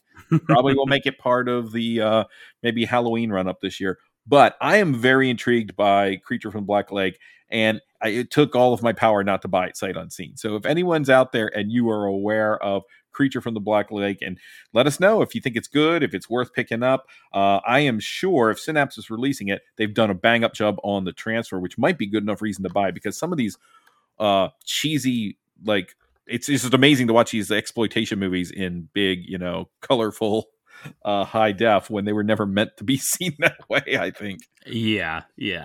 There's a line there where you can only do so much with a film. Yeah. But no, you had me intrigued on that one because I didn't know anything about it until you brought it up, and that cover alone just has me. And I'm trying to always find a good Sasquatch movie. I think a lot of horror fans are, and there's so few of them out there. Yeah, and some of these 71s, they're not always good, but some of them be very entertaining. And I think that's what I'm looking for with this. If Creature from the Black, I don't really expect a good Bigfoot, like the creature itself, for many of these films. I'm expecting a guy in a giant fur coat with a parka wrapped around his head. Yeah. But they still can be fun. I'm hoping this one's fun. I hope it's one I can watch with my kids, too. So we've got some other films coming out. When Tomorrow Comes from 1939. We've got 3. Yep. We've got a whole bunch more Chuck Norris movies. They're really pulling these out of the vault. We have Lone Wolf McQuade. Lone Wolf McQuade. Yeah, I said it right. McQuade. Lone Wolf McQuade. I was like, who's putting these out? It's Scorpion. It is Scorpion. Lone Wolf McQuade and the Delta Force. Both I've seen. Both I barely remember. Same. Connecticut Yankee and King Arthur's Court is coming out. That's the old film from 1949 with Bing Crosby. That's kind of a fun movie. Jean-Claude Van Damme's got some. I mean, we're really pulling out the old 80s and 90s action movies here. This is Death Warrant. And then we've got what else coming out? I had a couple of things. Have you seen? I see this Star Hunter Redux here. Have you seen the TV series Star Hunter? I haven't. I have not either. Is it a TV series? Yeah, it looks like it's 2 seasons of it, and it's from 2000. But I've never... The height of great TV science fiction. Yeah. There were several coming out around 2000. There was the Gene Roddenberry Andromeda. There were a couple others around this time. But I am not familiar with Star Hunter, and I'm pretty sure I never saw it. So Okay. And then I see down here the Anime Kingdom Season 3 Part 1's coming out, and that's not to be confused with the show on Netflix. But this is a pretty good, it was long running the first couple seasons, and it took 8-9 years for them to put out a third season of this. And it's really good set in the Warring States era. Now the animation's a little bit, when you get in these bigger battles, it got better as it went along, but that's a very interesting look at a general during, a foot soldier rising up to the ranks in the Warring States era of China. And then Nathan, I had one I was curious about was Love Camp 7. If I remember right, I think that might be one that was on the Video Nasties list. So I wonder, I see the American flag beside it. So I'm assuming that's only coming out in the US, but I'd be curious if that has a UK release or not. Yeah, that is interesting. I have no idea. Another movie on the list here, Mr. Malcolm's List, which came out theaters and I just missed it. It was a movie that my wife and I planned to go see, and it looks it's got that Victorian period piece setting. I think what's interesting here, this is Emma Hawley Jones as the director, and Theo James is a star. You have African American characters in this film in a world that basically looks like a Jane Austen sort of setting. I have not seen the movie. I've heard good things about it though. It looks like that kind of fun. A lot of these movies are very light and airy, and with an undercurrent of thoughtfulness sometimes, if you get a good one. And I will admit that these movies are up my alley, even though it may not initially seem that way. I'm a big fan of a lot of the Jane Austen adaptations. They've adapted so many of these movies so many times. This is not a Jane Austen adaptation, mind you. It's just a film that seems to be created in that style. So, but I am curious about it. Do you know anything about this one? No, I know nothing about this one. So definitely that is on the list to see. My wife and I are intrigued to see that. And then you've got that Amityville. Why don't you talk about that Amityville 2-pack very, very briefly? But yeah, those are I think those are the later on Amityville films, because when I looked it up one time, I think there's like 11 or so official Amityville movies, and the rest were kind of like, let's take Amityville and let's put it somewhere. So you've got Amityville in space and Amityville in the hood there. No Amityville Karen, no Amityville Bigfoot or any of those, but I'm sure they're coming. We'll go to August 30th. There's a lot of interesting movies. I know what's jumping out to you at August 30th. Yeah. So we have another Bigfoot movie with Shriek of the Mutilated from 1974, which is actually a little bit of a different sort of Bigfoot movie. I don't want to give anything away with it. This movie sort of starts as one thing and ends as another. So if you're sort of like a little bit of The Hills Have Eyes with your Bigfoot film, and maybe less Bigfoot, you might enjoy Shriek of the Mutilated. Miami Connection 4K. Have you seen the Miami Connection? I haven't, no. It's one of those so bad it's bad but still kind of good movies, and that are made by a bunch of fledgling filmmakers and actors, but it is so sincere in its efforts and so inept in everything else that you can't help but smile all the way through the Miami Connection. So I don't know if you need this in 4K, but you do need to see this movie at some point. So Miami Connection. Yes, The Cat People, 4K, 1982, Paul Schrader's film that we actually covered.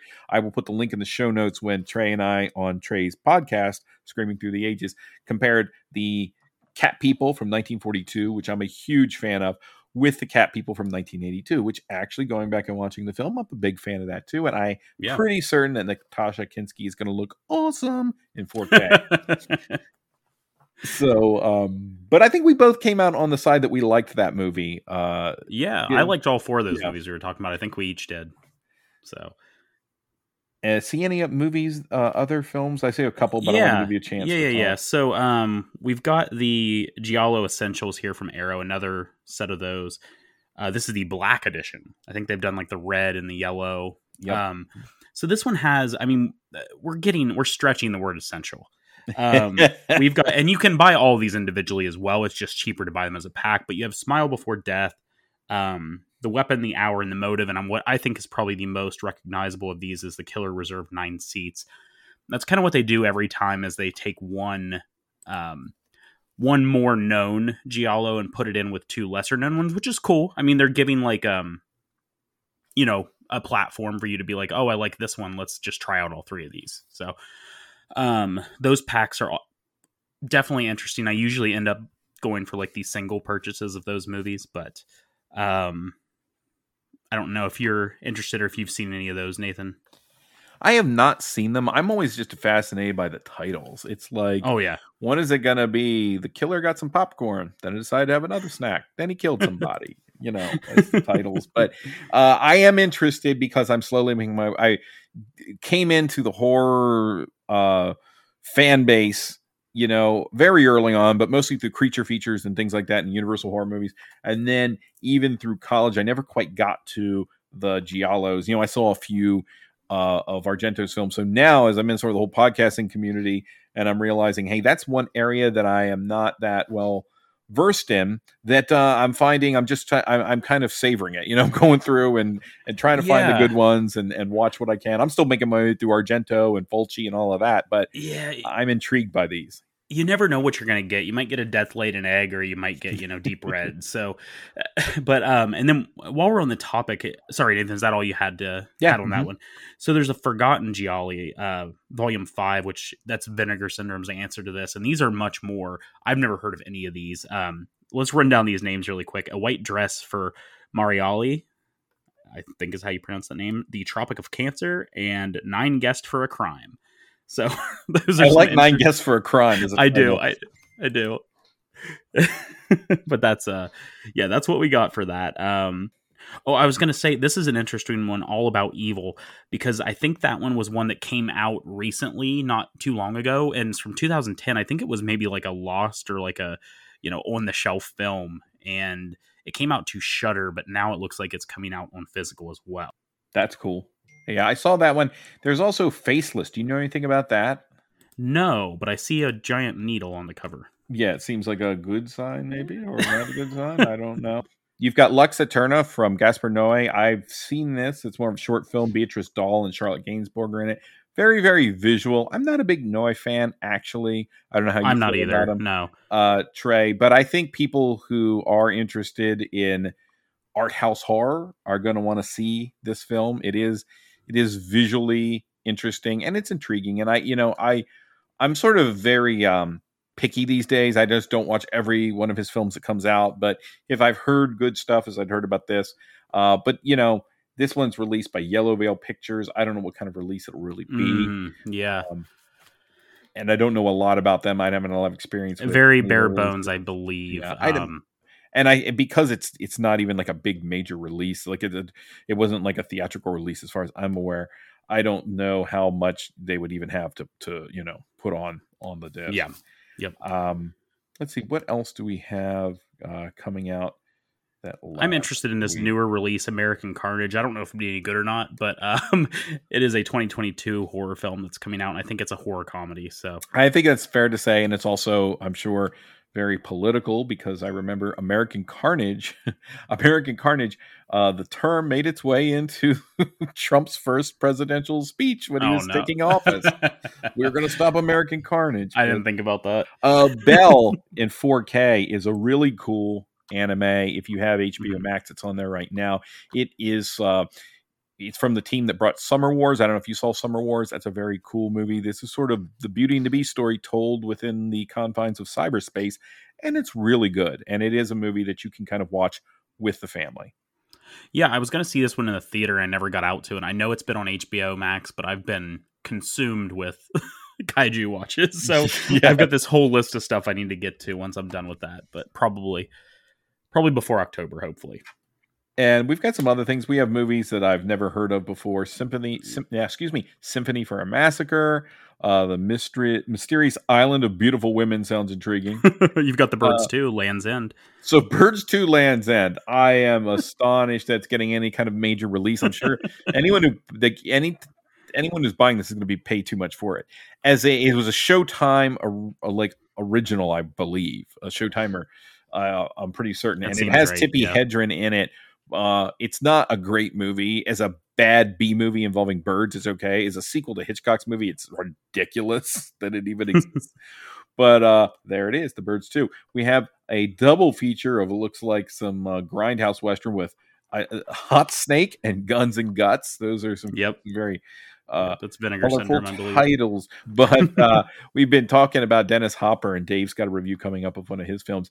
This is latter day Dennis Hopper, latter day from the 70s, and 1996 when he released Space Truckers, which is a Stuart Gordon movie. I actually am a little bit of a fan of this movie. It's silly, it's goofy. It came out around the same time as movies like The Fifth Element, Starship Troopers, and it's much cheaper than those movies, but it has that same sort of fun aesthetic. And I like it a lot. I think if you're a fan of goofy sci-fi comedies, you'll get something out of it. Yeah, I knew you were going to mention that one. I haven't seen it, but I knew that was one you were going to bring up. I got to add that one to the watch list if it's in the vein of that feeling. We've got a great double feature of Stripped to Kill and Final Judgment. I've actually seen Stripped to Kill, no surprise there, from my years of working in a video store. Anything else? Just Summer of Blood from 2014 is a fun little interesting cover. Indie horror comedy. I don't know if you've seen it, but it's a lot of fun. It's a very goofy, droll take on the vampire mythos, but I do like it. The 10th Man with Anthony Hopkins from 1988. Not familiar with this one at all, and so I don't know anything about that. Phantom of the Open is a movie I meant to see in theaters this summer, but I didn't get a chance to. Walk in the Woods is a kind of cool movie. Robert Redford and Nick Nolte. I always have a list of movies that's movies to recommend to my parents. That's one of them. Yeah, that sounds about right. You kind of tell by looking at that cover. Last one I'm going to mention, and I'm kind of wrapped up here on my end, is Brian and Charles from 2022. I was going to see this at Sundance. I didn't get a chance to. It came to the theater, and I still didn't. My kids are freaked out by this robot because he's basically a refrigerator body with a mannequin head stuffed in. Yeah. But you can see the short film. It's very, very British. But if you enjoy that sort of very kind of kitschy sort of humor, then you probably have some fun with it. I've been meaning to see it. I think we will definitely rent it and watch it. If you check out the short first, because the short by the end of the short, you feel like you've had just enough of this concept. I doubt this entire film will probably change anyone's mind. I haven't seen the whole movie, but there was a feeling, though, there are going to be some people who are going to have just enough of this. Yeah, I don't see anything else in this list, but I told you, Nathan, I was going to tell you about a release that got announced, and I hope you haven't heard about this one yet. Are you ready for it? Sure, shoot. So on October 31st, of course, we are getting a Blu-ray of Ghostwatch. Oh, for real? I thought I saw that pop up, but I looked at it and I thought, it's Blu-ray? Yeah, I went on Diabolic DVD, where the deals are so wicked that you think you made a deal with the devil. That's not their slogan, I don't think. But send us movies and we'll make it your slogan. Yes.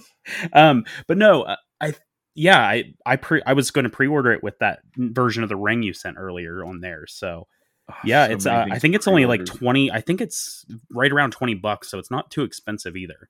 Is it on Amazon?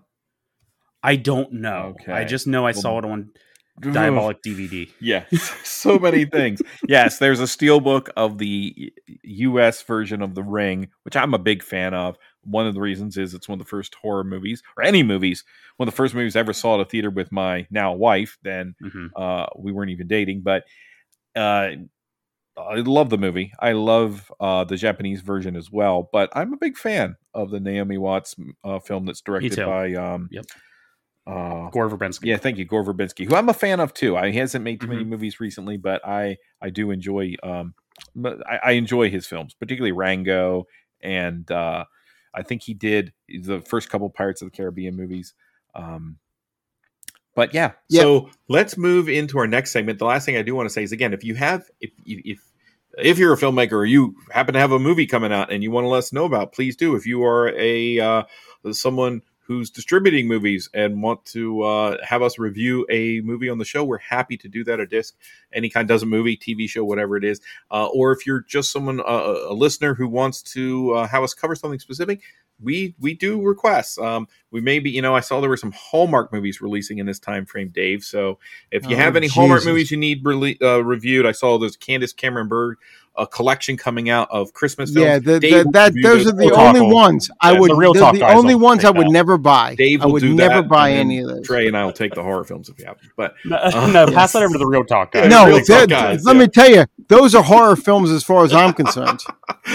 Those Hallmark movies, those Hallmark Christmas films with Candace Cameron Bure. She's in what, like 2/3 I'm not of them? Joking.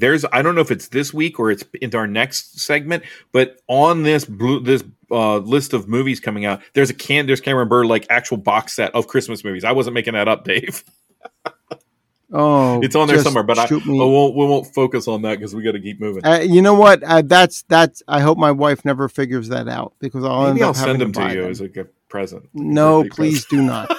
Please do not. I'll put Jackie's name on the box. It's just, that'll be Dave will really be out there watching for the mail. Yeah, right. Yeah, exactly. That one. What is it? Don't worry about it. It's adult films. You don't need to know. Right. Yeah, this is Deep Throat and Insatiable. All right. Finally, Made to Order or whatever just showed up, whatever it was. Made in Sweden. I'm sorry. So right, Made in Sweden, right. Anyway, let's move on to our next segment because we're about to spiral out. I want to keep us moving here. We're only slightly behind schedule. We're going to do is each of us. We're incredibly behind schedule, Nathan. Let's be honest. We're incredibly behind schedule. Maybe we can make this up, Dave. You have to condense your hour or your whole day of viewing this particular release into 15 minutes. Yeah, I don't know if I can, but okay. But anyway, I'm just kidding. We'll do what we can do, and I can adjust it. Anyway, go ahead, and we'll start with Dave, his release that he's going to cover. Go for it. All right. Well, the new release that I'm going to cover is called Out of the Blue, and it is from 1980. It is directed by Dennis Hopper. And I just want to sort of talk about Dennis Hopper a little bit here before I get into, talking about Out of the Blue. Because Dennis Hopper is a very interesting filmmaker.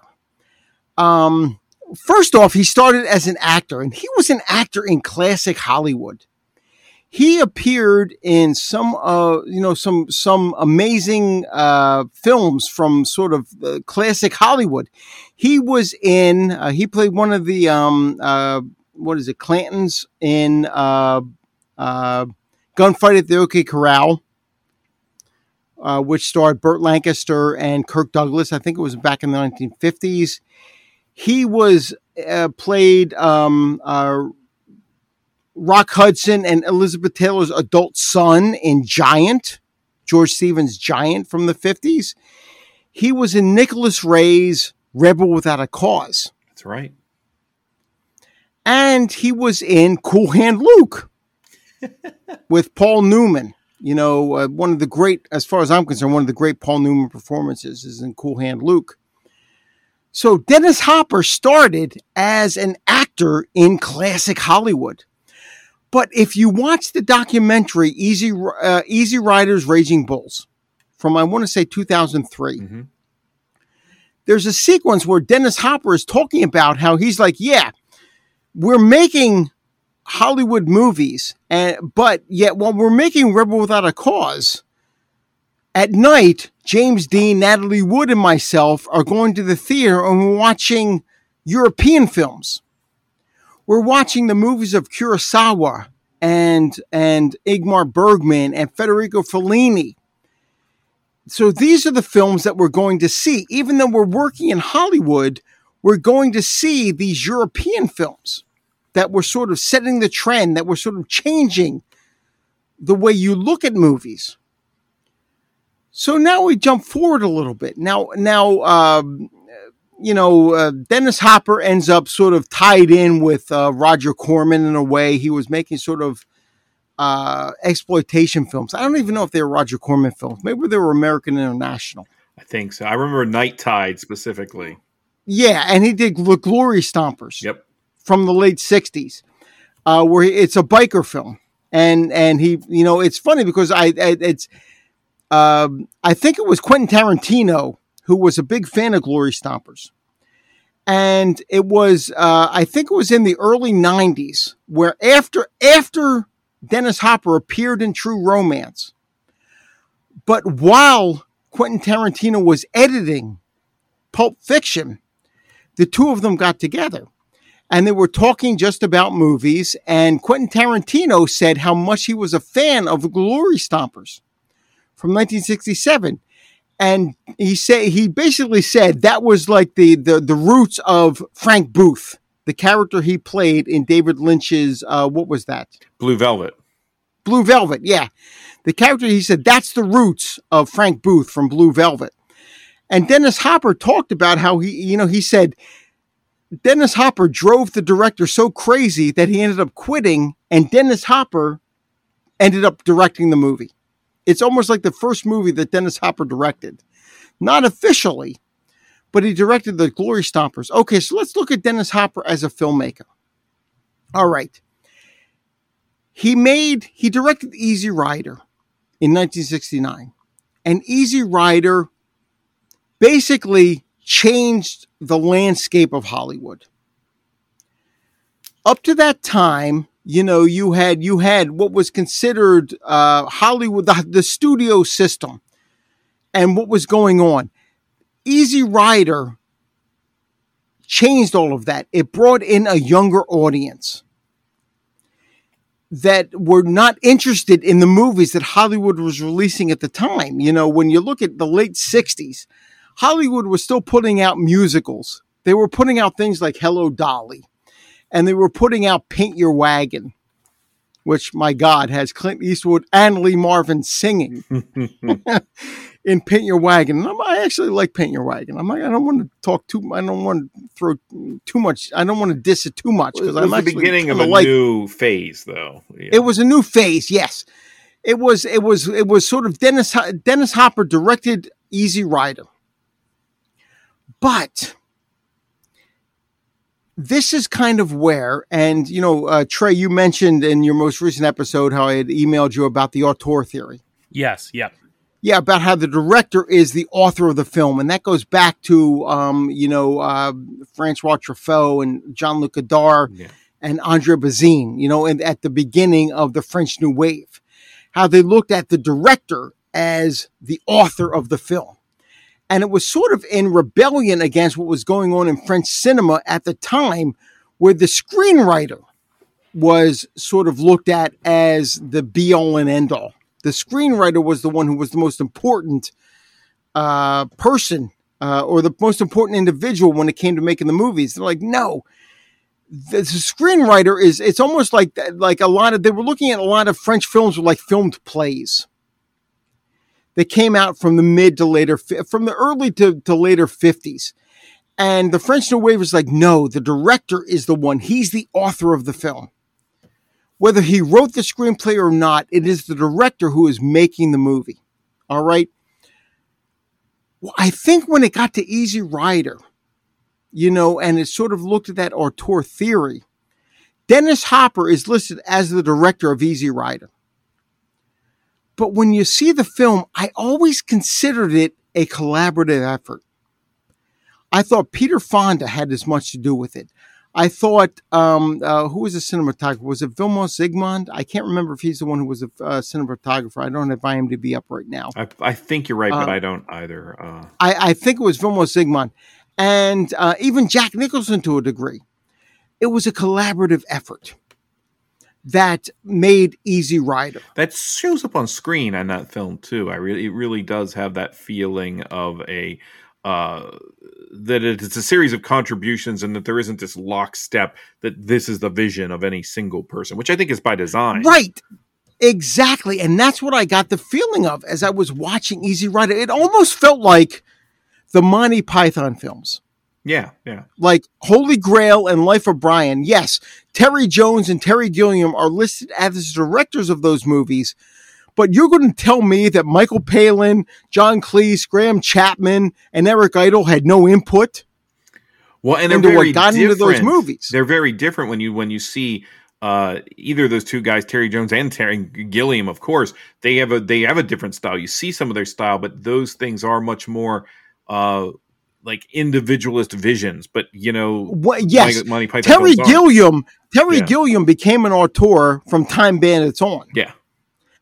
But with those early films, when he's listed as a director or a co-director of Holy Grail, and I think it might have just been Terry Jones for Life of Brian. I don't know if Gilliam was listed as assistant. Terry Jones tried later with Eric the Viking. It didn't work out. Really. Yeah, and it didn't work out quite as well. But they're listed as the directors, but it was a collaborative effort. As far as I was concerned with those movies, I felt the same way with Easy Rider, but because Dennis Hopper was the director, he ended up getting a deal for his next film where he got Final Cut. He got, whatever story he wanted to tell. Was it Paramount or Universal? I can't remember which one. Hold on. I actually have it listed here. Where they gave him carte blanche. Whatever you want to do.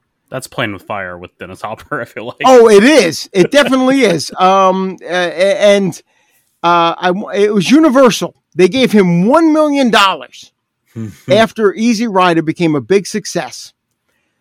And they said, whatever you want to do next. So he made the last movie in 71.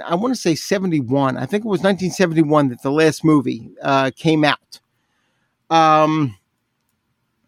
But the problem was that Dennis Hopper was sort of out of control. He had become a sort of victim of his addictions. Yeah, he was just spiraling out at this point in time. He was. Yeah. And it was Peter Fonda and everyone else who sort of kept him. I just got a feeling they kept him in check on Easy Rider. Yeah. There's a great story in the documentary Easy Rider's Raging Bulls, where they talk about how where Bob Rafelson, the producer of the film, sent them all down to Mardi Gras and gave them 60 millimeter camera and said, just shoot footage of Mardi Gras. And I want to see what you put together, for this movie. And that footage ended up making it into Easy Rider. That is why the footage at Mardi Gras looks so different from the rest of the movie, because it's shot in 60 millimeter. And it was shot first. And Peter Fonda and some of the other people ended up turning the camera on Dennis Hopper, who was freaking out, going, shoot this, shoot that. Why aren't you doing this? Why aren't you listening to me? Do this, do that. He was freaking out at the time. And they went back to Bob Rafelson and said, this guy's out of control. You can't let him direct this movie. But Bob Rafelson said, no, I hired Dennis Hopper to direct this movie. Yes, he seems agitated, but it's because you're not listening to him. You're not doing what he wanted to do. So he's the man I hired to direct this movie. He will direct this movie. But yet I still got the feeling that everyone kept him in check. Yeah. When it came to the last movie, he lost those checks and balances. The wheels come off. You can tell. You can tell. Yes. No one talks about the last movie. Yeah, it was just Dennis Hopper. And there's a documentary out there called The American Dreamer. And it was directed by Kit Carlson and Lawrence Schiller, where they followed Dennis Hopper. It was about his post-production on the last movie. He ended up renting a facility in Taos, New Mexico. After shooting the film, he rented a facility in Taos, New Mexico to edit the last movie. Well, if you watch The American Dreamer, 15 to 20% of it is dedicated to his editing the last movie. The other 80% is dedicated to him partying and trying to get laid. That seems about par for the course in the that's 70s. What you get with you get there's even a section in there where he's editing the last movie, and Dennis Hopper said, "Yeah, this is boring." The studio is pressuring him. When are you going to deliver a cut that we can show the financiers? When are you going to finish this movie? His agent is even pressuring Dennis Hopper to say, when are you going to finish this movie? While Dennis Hopper is trying to figure out how he can get girls onto the location. He's just saying, "Hey, I'm an American dreamer. How can I be an American dreamer without broads?" is what he says at one point in this movie. So it's Dennis Hopper. This is Dennis Hopper without the checks and balances that he had in Easy Rider. And it was a disaster. Even though I like the last movie, I think it's an interesting film, it was ultimately a disaster. Critically and even with audiences, it didn't get where it was. So you have all these years passing before Dennis Hopper, he's not a director anymore. They're not giving him any money to direct any movies. So let's jump forward to the late 70s, the early 80s with Out of the Blue. All right, which is the movie I'm actually talking about tonight. I'm finally getting around to it. And his image is pretty well tarnished at this point, I think. Oh, it is. It's tarnished at this point. Yeah. He's hired to be an actor in Out of the Blue. And the original Out of the Blue, the version, and it is a Canadian tax shelter film, which there were a lot of them in the late 70s and early 80s. A lot of movies that were made in Canada under the tax shelter. oh God, what was there? There was one trucker movie called Highballin' that actually had Peter Fonda and Jerry Reed in it. And what's funny is they had like a 2-month window to film it. So it's a trucker movie where they're driving in the frickin' snow.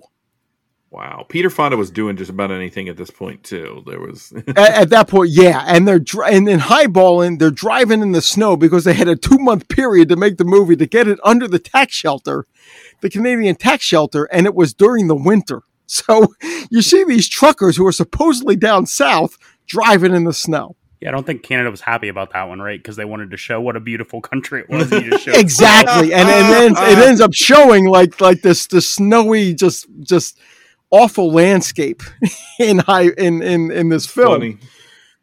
But anyway, out of the blue, it's Leonard Yakier, who had made was most notable for making a short film about oh God, who I want to look it up here.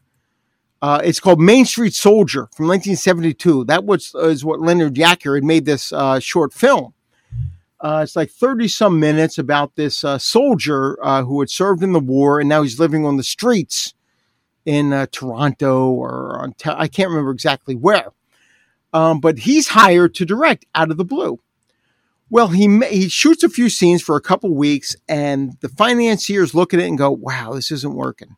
This is just not working. This guy he doesn't have a clue what he's doing. At that point, the movie is called CB, and it's not working. So they pull Dennis Hopper in, they show him the footage and go, yeah, we're shutting this down. We're going to shut this movie down. It's just not happening. And, Leonard Yakier, he doesn't get it. Dennis Hopper says to them, give me a weekend. I want to write a new screenplay and I'll direct the movie. So they give him that. And he realizes that the young girl they hired to appear in this film has a lot more going for her. So he builds the movie around her. And that actress is Linda Manz. Anyone who's seen Days of Heaven knows who Linda Manz is. She plays a character in the movie, but she's the narrator of that film. You know, Terrence Malick saw something in her where he brought her back to narrate the film. And it's masterful. She does such a great job.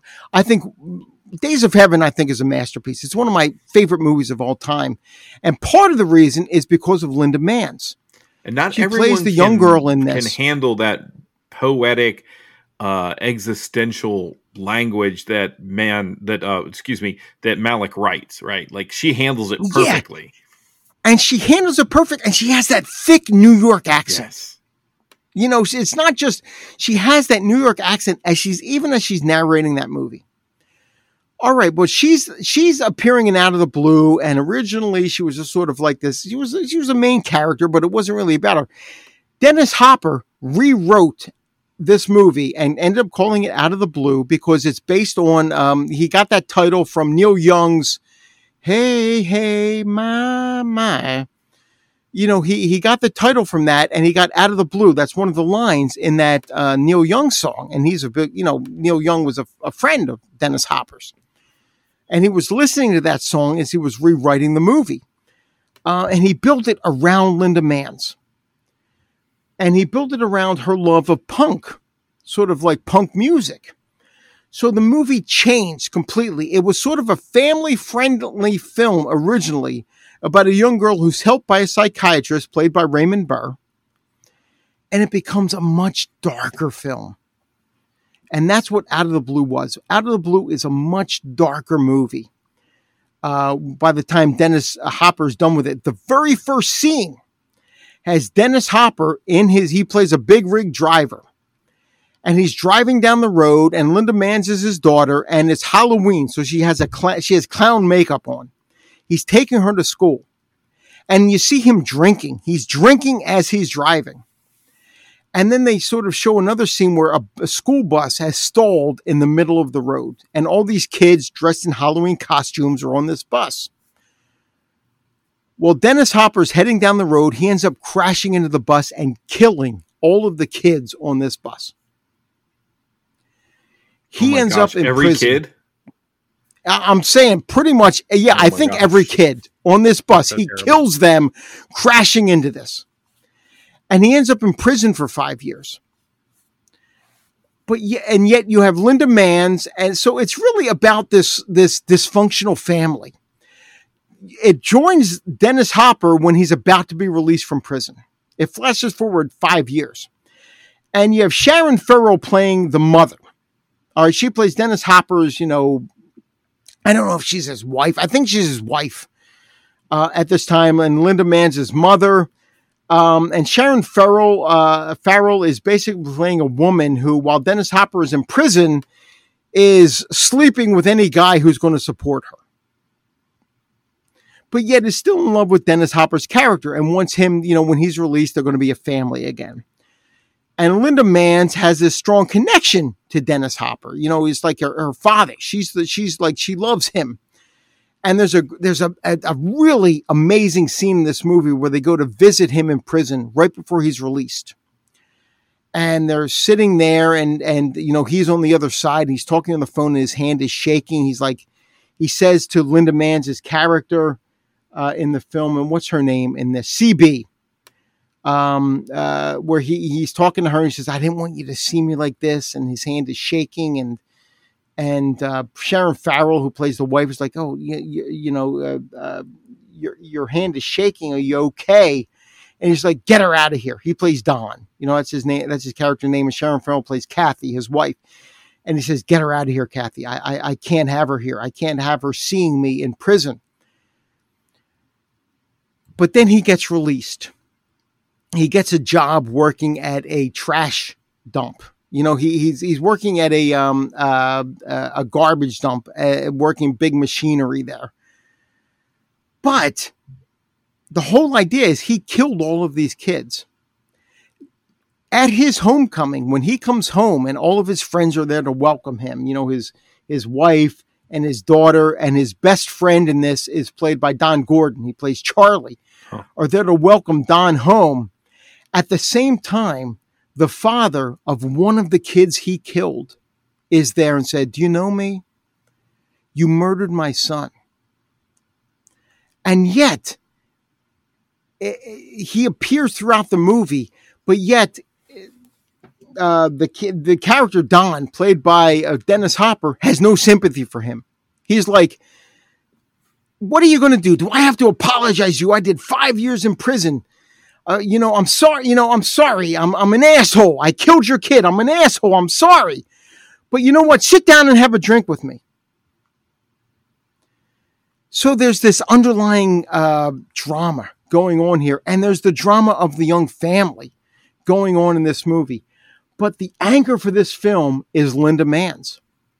She delivers an outstanding performance as CB in Out of the Blue. And for me, let's just say this movie, it starts out dark and it gets darker and darker as it goes on.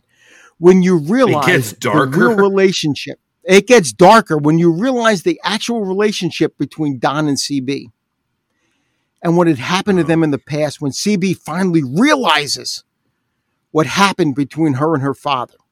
After idolizing her father, she realizes what was the true relationship and the fact that Kathy, their mother, turned a blind eye to it. Let's just say the movie happens to get darker. And Linda Manns, for me, she is the sort of anchor of this film. I think she gives a masterful performance in this. I don't want to go too much deeper into the film. Let's talk about the release. And this is a Severin release. All right. And the special features on this, there are 3 audio commentaries for this. And one of them had to be recorded at least 13 years ago because Dennis Hopper is part of it. Dennis Hopper passed away in 2010. Wow. But one of the audio commentaries features Dennis Hopper, executive producer Paul Lewis, and distributor John Allen Simon talking about this. There's another audio commentary with film scholar Kate Renebon. And that's my favorite one. That's my favorite audio commentary because she really does a deep dive into the history of the film and just the history of sort of Dennis Hopper as a filmmaker. And there's another audio commentary with film writer Kat Ellinger. And Kat Ellinger is someone I've come to really admire recently. I think I heard her. There was a series of podcasts for the Projection Booth a few months ago where they looked at screwball comedies. And Kat Ellinger joined them. And I really just sort of I really liked her commentary during those podcasts. And she does the third audio commentary for this. There's also, and this is a 4K, by the way. Out of the Blue was released by Severin on 4K, and it's a 3-disc set. It's a 4K and then 2 Blu-rays. And with the Blu-rays, there's a 1984 Dennis Hopper interview with Tony Watts over in the UK. This thing is an hour and a half. Just that interview is an hour and a half between Dennis Hopper and Tony Watts, talking about his career. Then there's a special feature called Gone But Not Forgotten, Remembering Linda Manns. Linda Manns passed away in 2020. She was 57, I think, years old. And she had appeared, obviously we talked about Days of Heaven and Out of the Blue. She was also in The Wanderers from 1979, and she was in Gummo. Was she? She played that young boy's mother in Gummo. Did not know that. Yeah. So she was in a lot of stuff. So there's a lot of people who remember her. That's one of the special features. There's a special feature called Subverting Normality. Linda Manns Comes From Out of the Blue video essay by Amanda Reyes and Chris O'Neill, which I really enjoyed as well. They actually feature Main Street Soldier, the short film by Leonard Yakir. Leonard Yakir, the director who was fired off of this movie. They have his short film that got him hired initially as the director, and he provides a commentary for Main Street Soldier. That's crazy. That is one of the special features on this. And then from there, it goes into, on the second disc with the Blu-rays, a number of interviews. I'm talking at least 18 to 20 interviews on this with people who worked on the movie, including Sharon Farrell, and people who were friends with Dennis Hopper and got to know him and wanted to talk about the film. Ethan Hawke is one of them. That's very cool. The interview with Ethan Hawke alone is an hour and 9 minutes. This is a hefty release of material. Yeah, there's a lot going on there. I'm telling you, this thing is amazing. This thing has 15 hours of special features above and beyond the movies. Yeah, I wanted to mention we were talking today. We were on the thread for this podcast, and we were kind of going back and forth. And this happens a lot. And someone will mention we're watching something that kind of you get the blow by blow sometimes. And we talked to Dave. What was it? It was early in the morning, and Dave said, "It was like 8 in the morning when I started watching the movie." And I think about 8 hours later, I see a message pop up, and Dave's like, "Well, I'm still watching Out of the Blue. I'm watching the special features, of Out of the Blue." But you really get to see. You just get to see. This is a movie that Dennis Hopper. Easy Rider was a personal film for him. The last movie was a personal film for him. Out of the Blue was not necessarily because he was hired as an actor, but he made it a personal film for him. And I think when you look at his directorial career, it might be the last personal film that Dennis Hopper made. He directed Colors in 88, but that wasn't really his. He was just sort of a director for hire, and that happened a lot in going forward. Alex Cox has a special feature on this where he's talking about Dennis Hopper and his experience with him making a movie. I think Alex Cox wrote a movie that Dennis Hopper directed. And Dennis Hopper, Alex Cox, who was it? The producer of this special, John Allen Simon, the producer of this special feature of this remaster of Out of the Blue, asked him, "What do you remember about being on the set?" And Alex Cox says, "Oh, Dennis Hopper didn't get along at all with the DP. Didn't get along with him at all. They just didn't agree, and they were arguing back and forth." And Alex Cox said, "Well, why don't you fire him?" And Dennis Hopper said, "Well, if I fire him, it's going to put us behind schedule, and then I don't get my bonus." So he became a director for hire later in his career. So he had, but right out of the gate with Easy Rider, the last movie, and Out of the Blue, what it became, those were his personal movies. Yeah, see, I was picking up on him when he was directing movies like Chasers in 1994. So yeah, and he was just a director for hire on all of those. Yeah. They just weren't personal movies for him. It was just a director for hire.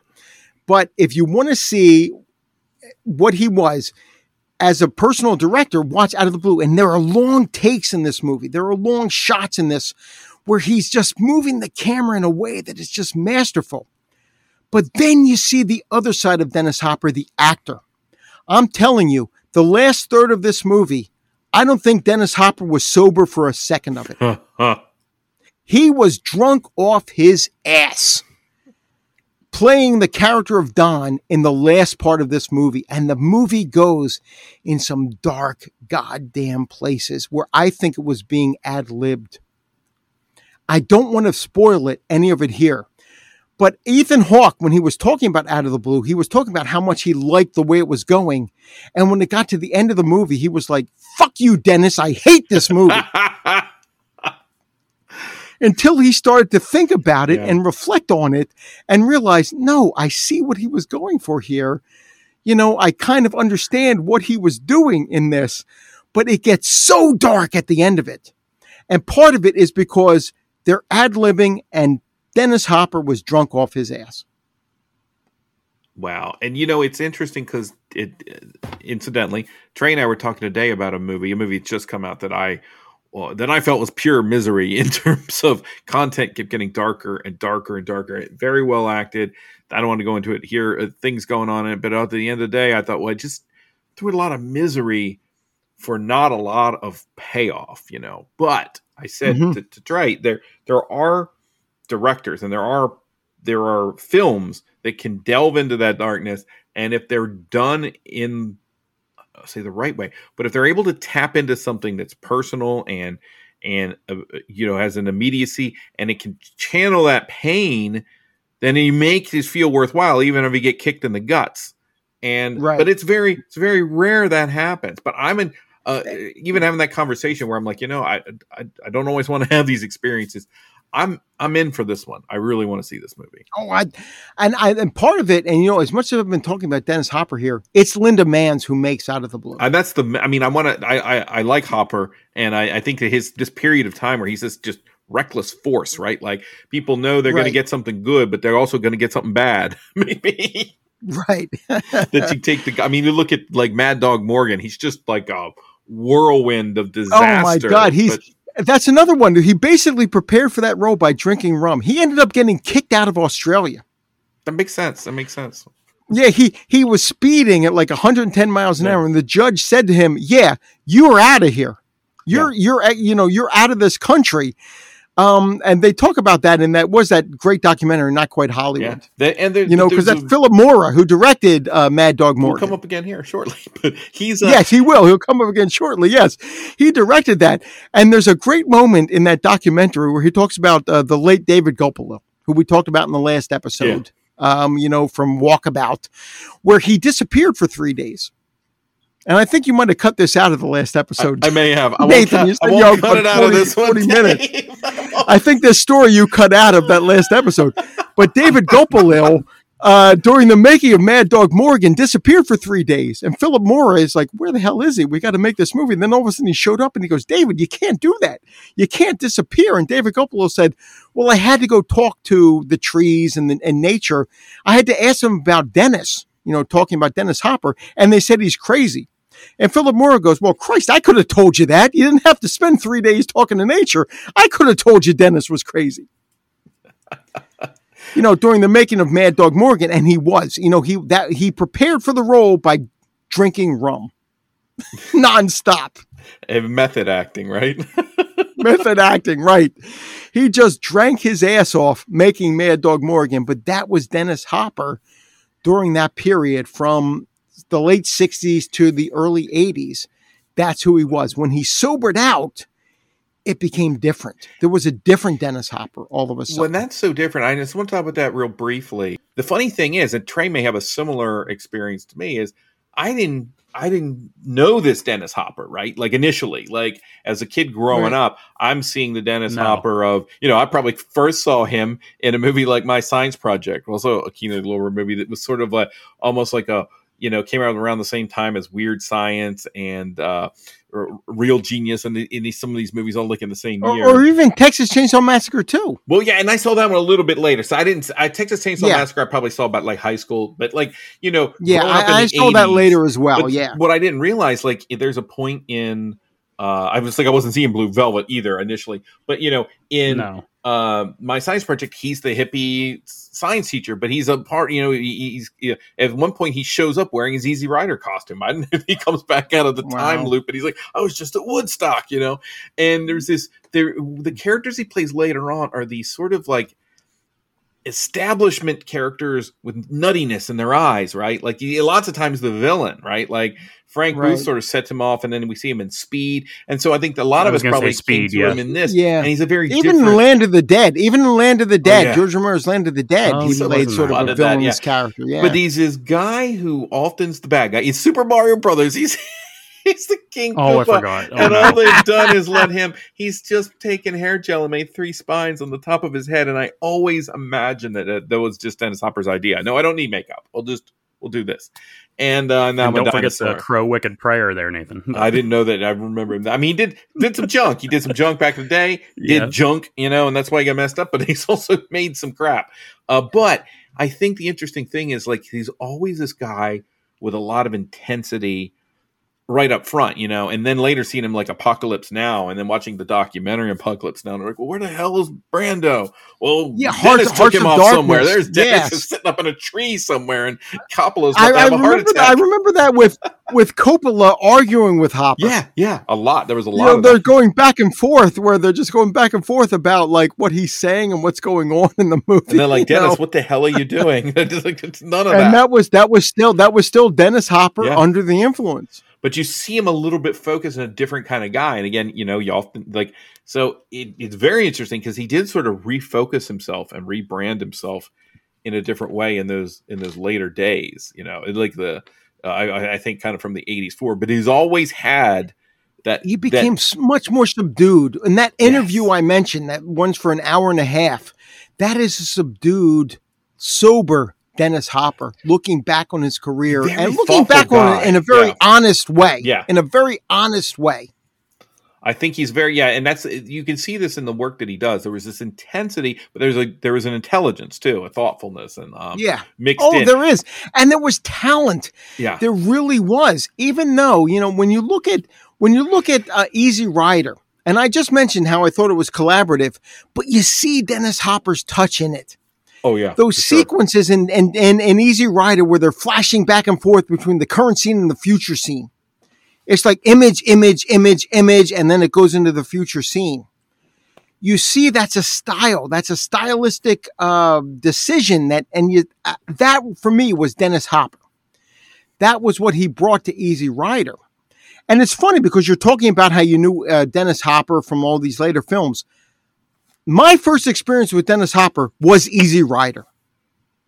Yeah. In the early 80s, I was able to get a VHS copy of that film and watch it. So my first experience with a Dennis Hopper film was Easy Rider. That's awesome. But again, and you see what he became later on with the last movie and Out of the Blue, where he was just still he was given over to his excesses. And it wasn't until he got into the 80s when he sobered out, they became a very different Dennis Hopper. Yeah. And then in the 90s, you got to have such classics as Waterworld and Space Truckers. So right. Both movies I like. I'm not even going to pretend. I like Westworld. I like Waterworld too. Yeah. And Space Truckers was the late Stuart Gordon, and it's a lot of fun. It's very low budget, but it's a lot of fun. Yeah. But True Romance, like the scenes in True Romance, and he's not in as much Blue Velvet as you think he is, right? Like when you see that film, but the way, but he's memorable, and the scene in True Romance with him and Christopher Walken is the best scene in that movie. It's maybe one of the best scenes that Tarantino's ever been involved in. I mean, I agree. Great scenes. I'm telling you, it's one of the great Tarantino dialogue scenes. But when Dennis Hopper is sitting there and he's facing off against Christopher Walken's Sicilian character. Yeah, and the stuff he says. One of the great all-time, definitely one of the best scenes in the 90s, and maybe one of the best scenes of all time. Yeah, it's a great movie. And have you seen True Romance, Trey?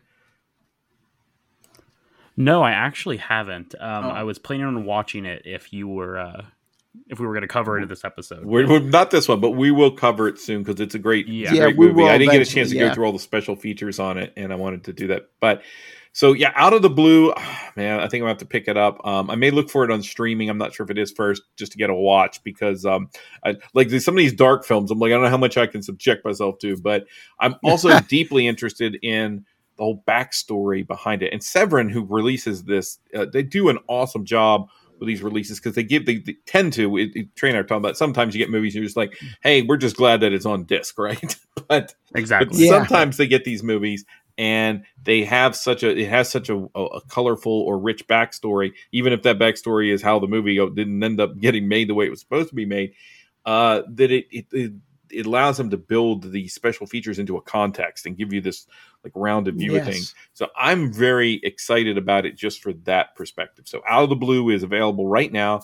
You can order. I think you probably get from Amazon too, right? Not just exclusively from Severin, I think, right? Now, let me tell you, even if it's in the $30 range, I say it's worth it. Well, I'd say special features for the movie itself, but also for the special features. I say this copy of Out of the Blue is worth picking up, even if it's $30-some on Amazon. And again, 4K. So there's that. Yeah, I think that's the thing. It's 4K, yes. And sometimes, and by the way, this one right now is $26. So you don't even have. If you get it right now, you get it 55% off. Severin. In fact, I just hit the button. Oh well, it's done. It is done. Nice. But you're not going to regret it, sir. You're not going to regret as much it. for Linda Manns as Dennis Hopper. So and Raymond more Burr for Linda Raymond Manns. Burr. But the check it out. I don't think you can really go wrong with Severin release as long as you know the movie you're buying. I mean, Severin's got a lot of stuff out there. But if they do a bang up job. So what I want to do now is move to Trey's movie. Your choice. Yeah, so my choice is almost piggybacking off of last episode when we were talking about this, and it's like Sorry, I don't even notice these things anymore. They just come out. But that's piggybacking off of the Criterion episode we did. And this is I think this came out about a month ago today, actually, and this is the Okja release from director Bong Joon-ho. Oh, nice. And I was debating between the 4K and the Blu-ray. I did go with the 4K. Although I'll tell you, I popped in, they usually, when the 4K releases, they've got the 4K disc with the movie, and then they've got the Blu-ray with the movie and the special features. When I popped in the special features disc, the picture was, it was very good. So I don't think if you wanted to save the $5 or whatever it is, I don't think you could go wrong with either one. So Okja is this very weird movie that was a Netflix exclusive. So this is one of those that they picked up from Netflix and released, which we don't get very often, but I'm glad that they did. I think they're working their way through his filmography if they're not through it already. But this is a very weird movie about these super pigs that are being made for, I'm not going to go into what they're being made for, but there's this big contest about these 26, I think, super pigs around the world. And in 10 years or something, they're going to go and see which country grew the best super pig. And there's going to be this whole pageantry. And this is this weird co-production between South Korea and the United States. And some of the little featurettes get into that. But, this has got a good cast. You've got a solid Korean cast, even though it's not really recognizable. As far as probably haven't seen them before, but the little girl in this is incredible, and her grandfather's great as well. And then you've got American actors like Tilda Swinton and Stephen Yeun, Jake Gyllenhaal. Paul Dano is in there before he had his turn as the Riddler here recently. And I think the cast is just incredible. It's a little weird. It's a little quirky, as all of Joon-ho's films are. but I think it's really got a lot of heart. And you can see that even, I mean, the cover is very simple. It's very basic. The little girl and the super pig looking at each other. And then, you open it up and you got the little booklet insert. And I love this. It's got Okja on his back and the girl laying on his belly. So it's very, very nice little packaging that they put together. As far as the special features on this, there's not a ton. I think with this being a Netflix release, a lot of these things were after the fact that they were digging in. Luckily, we've still got all these people, but there's not really, there is like a, director's diary where we do see the actors and stuff, but there's not really anything with the big American actors. There are some pretty cool things that go into the behind the scenes on how they made the super pigs in this movie, which is one of the main parts of this movie, I feel like. And then there's another one where they go deep into, both the South Korean and the American counterparts on how they made all of these different costuming designs and how they created this character and brought him to life, and how Jake Gyllenhaal thought his character should have shorter shorts than they gave him initially because he was really into the role. And that's some cool stuff that's going on. Other than that, we've got some, interviews with the director. We've got some interviews with different people that have, that were done, I think, in 2001. So it was recently where they were looking back on the film. So not really a whole lot of like on set things, but again, it's a Netflix release. We're lucky we got this one. The picture's beautiful. I don't know what else I can say about this. Have you guys seen this movie? Yes, I have not. Oh, you haven't seen it yet, Dave? No, I have not. So this is such an interesting movie, and it's on Netflix, and I've been going back and forth because I think when the film first came out, and my kids were a bit younger, and so they watched a little bit of this with me, but not all of it, because, as cute as a super pig is, and it may be one of the cutest like special effects creatures since E.T. I mean, it's adorable and it's wonderful, and you kind of have to see it.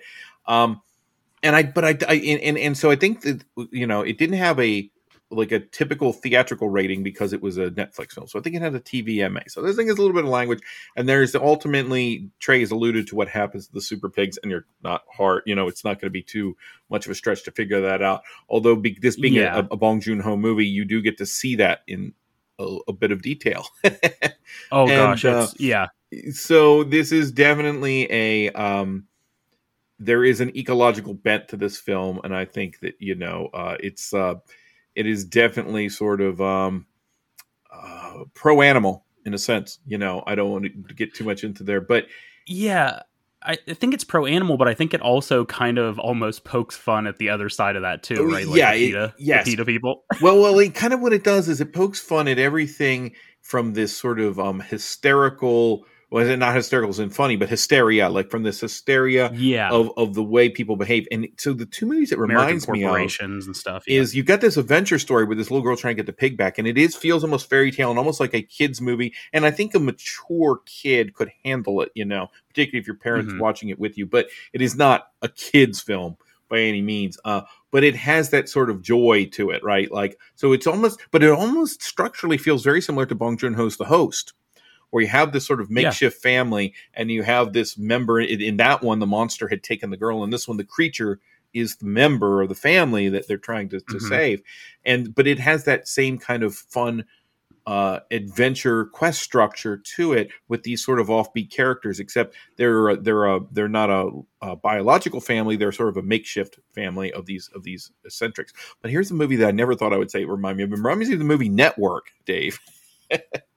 In the sense of there's this satire running through the whole thing where everything is elevated. And if anyone who's seen the film Network, we see it from all the different perspectives of these characters, and we see how the system, it's overwrought, but it's not untrue, so to speak. The truth about how the system runs a network is it was true to television at that time period in the 70s, even though it was satirical and elevated high. I don't want to get quite to say Dr. Strangelove, because there, I think Kubrick takes Strangelove into such far extremes that, it's surrealist satire. But I think that a movie like Okja has a certain feeling of trueness to it that I don't know that I'd seen in another movie except a movie like Network. So it's weird. You take Network and The Host and kind of spin it through, Babe the Pig, and you have Okja.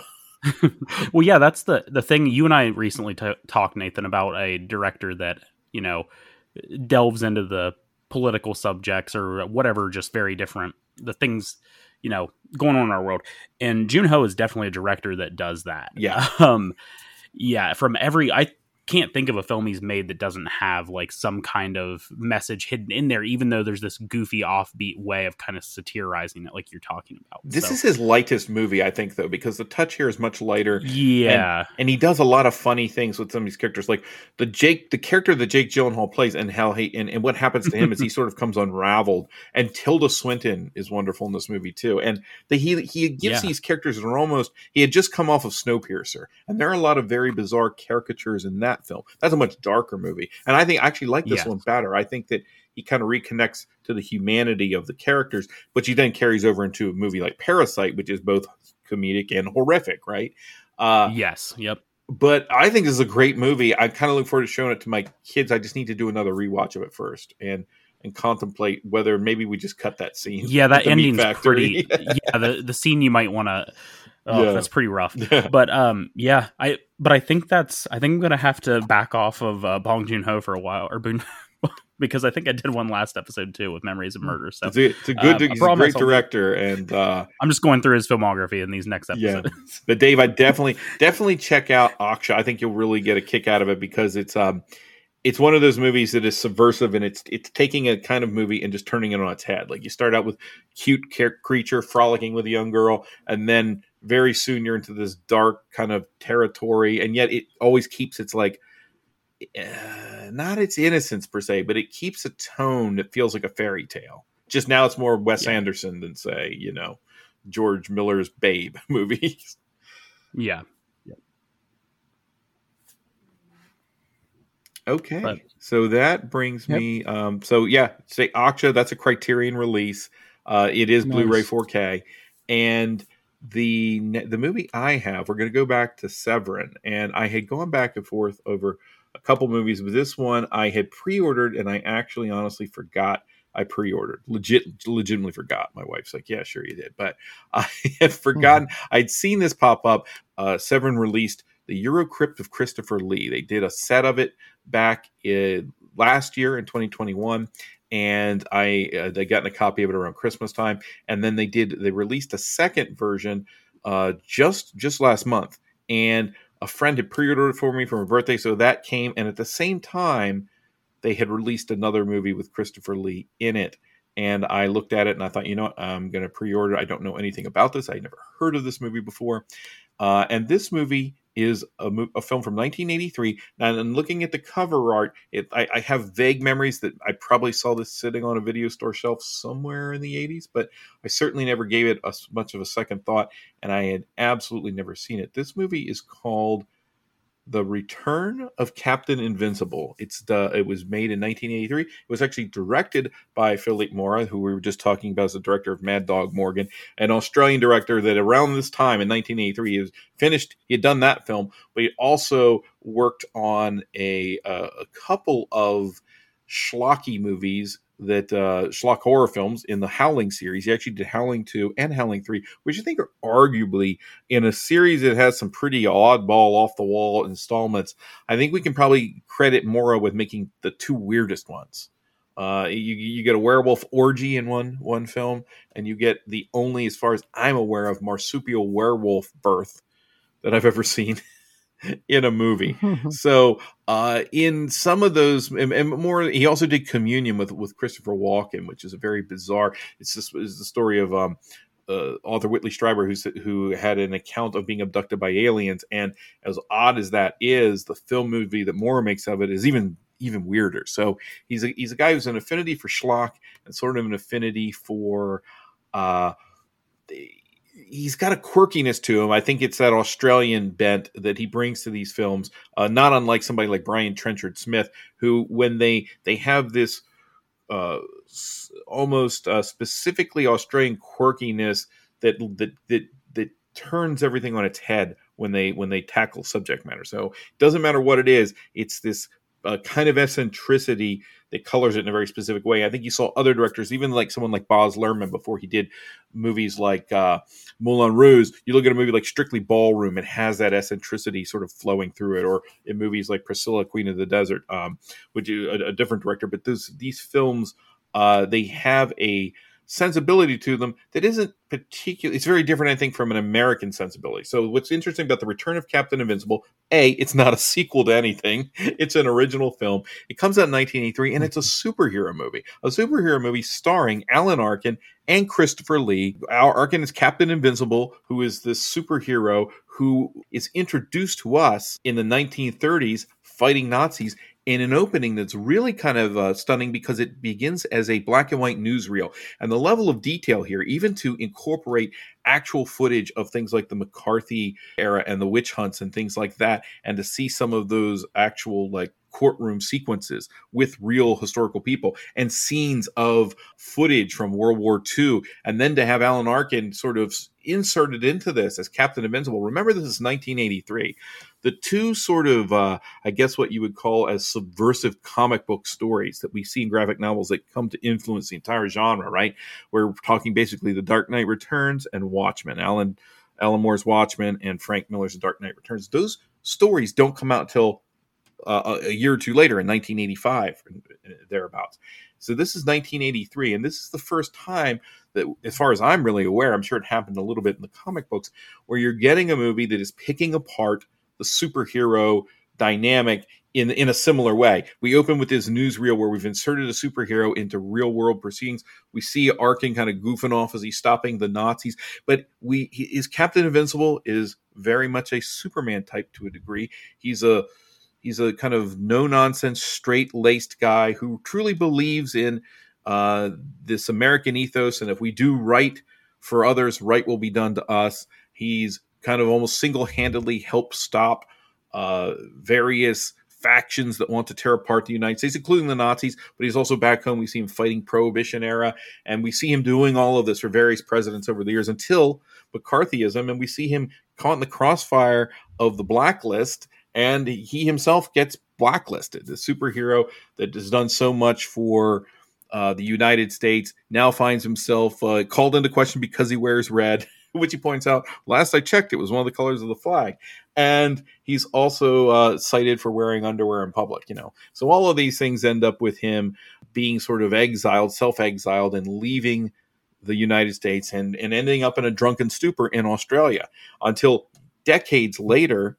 He's called back into action because his nemesis, Mr. Midnight, who's played by Christopher Lee as this Nazi Aryan megalomaniac, very much like a Lex Luthor type, who also has this ingenious real estate scheme. Remember, this movie's come out in 83, so not that many years after the first couple Superman movies. So the Gene Hackman Lex Luthor isn't so much, I think. It's a little bit of that, and it's a little bit of Dracula, right? And Christopher Lee's having a great time here, but he plays this evil genius that has this plan to, and this is where the movie gets interesting. He wants to take New York City and sort of using the hypno ray that he's stolen from the government, he's going to bring all of these minorities into specific housing he's built for them, and then he's going to annihilate them, and thus he's going to make New York City pure again. So this is a pretty heavy sort of storyline for a movie that looks on the surface, a movie I never heard of that I assumed was sort of a lark, right? And the first thing you notice about this is that visually it's very interesting and idiosyncratic. It keeps swapping every little bit, but it is a comedy. Mora has cited it as cinematic minestrone. He tried to put everything in there, and that's true. This movie has songs, more than one, about 4 or 5 of them actually, and they've been produced in such a way that they're a significant part of the film. Many of them are written by Richard O'Brien of Rocky Horror Picture Show. So you get this idea that the musical component is big, this component of the blacklisted superhero who once believed in something and doesn't anymore, who's now an alcoholic. He's in such an alcoholic stupor that he doesn't even realize he's in Australia until they start to sober him up. You take all those disparate pieces and you put them together, and it takes a really skilled person to make it work. I watched two versions of this, the theatrical cut and the director's cut. They're both in this 3-disc version that Severin put out. The theatrical cut, it doesn't come together. It doesn't come together as a full like satisfying movie experience, but it is a hell of a lot of fun, even in that theatrical cut, because of a couple things.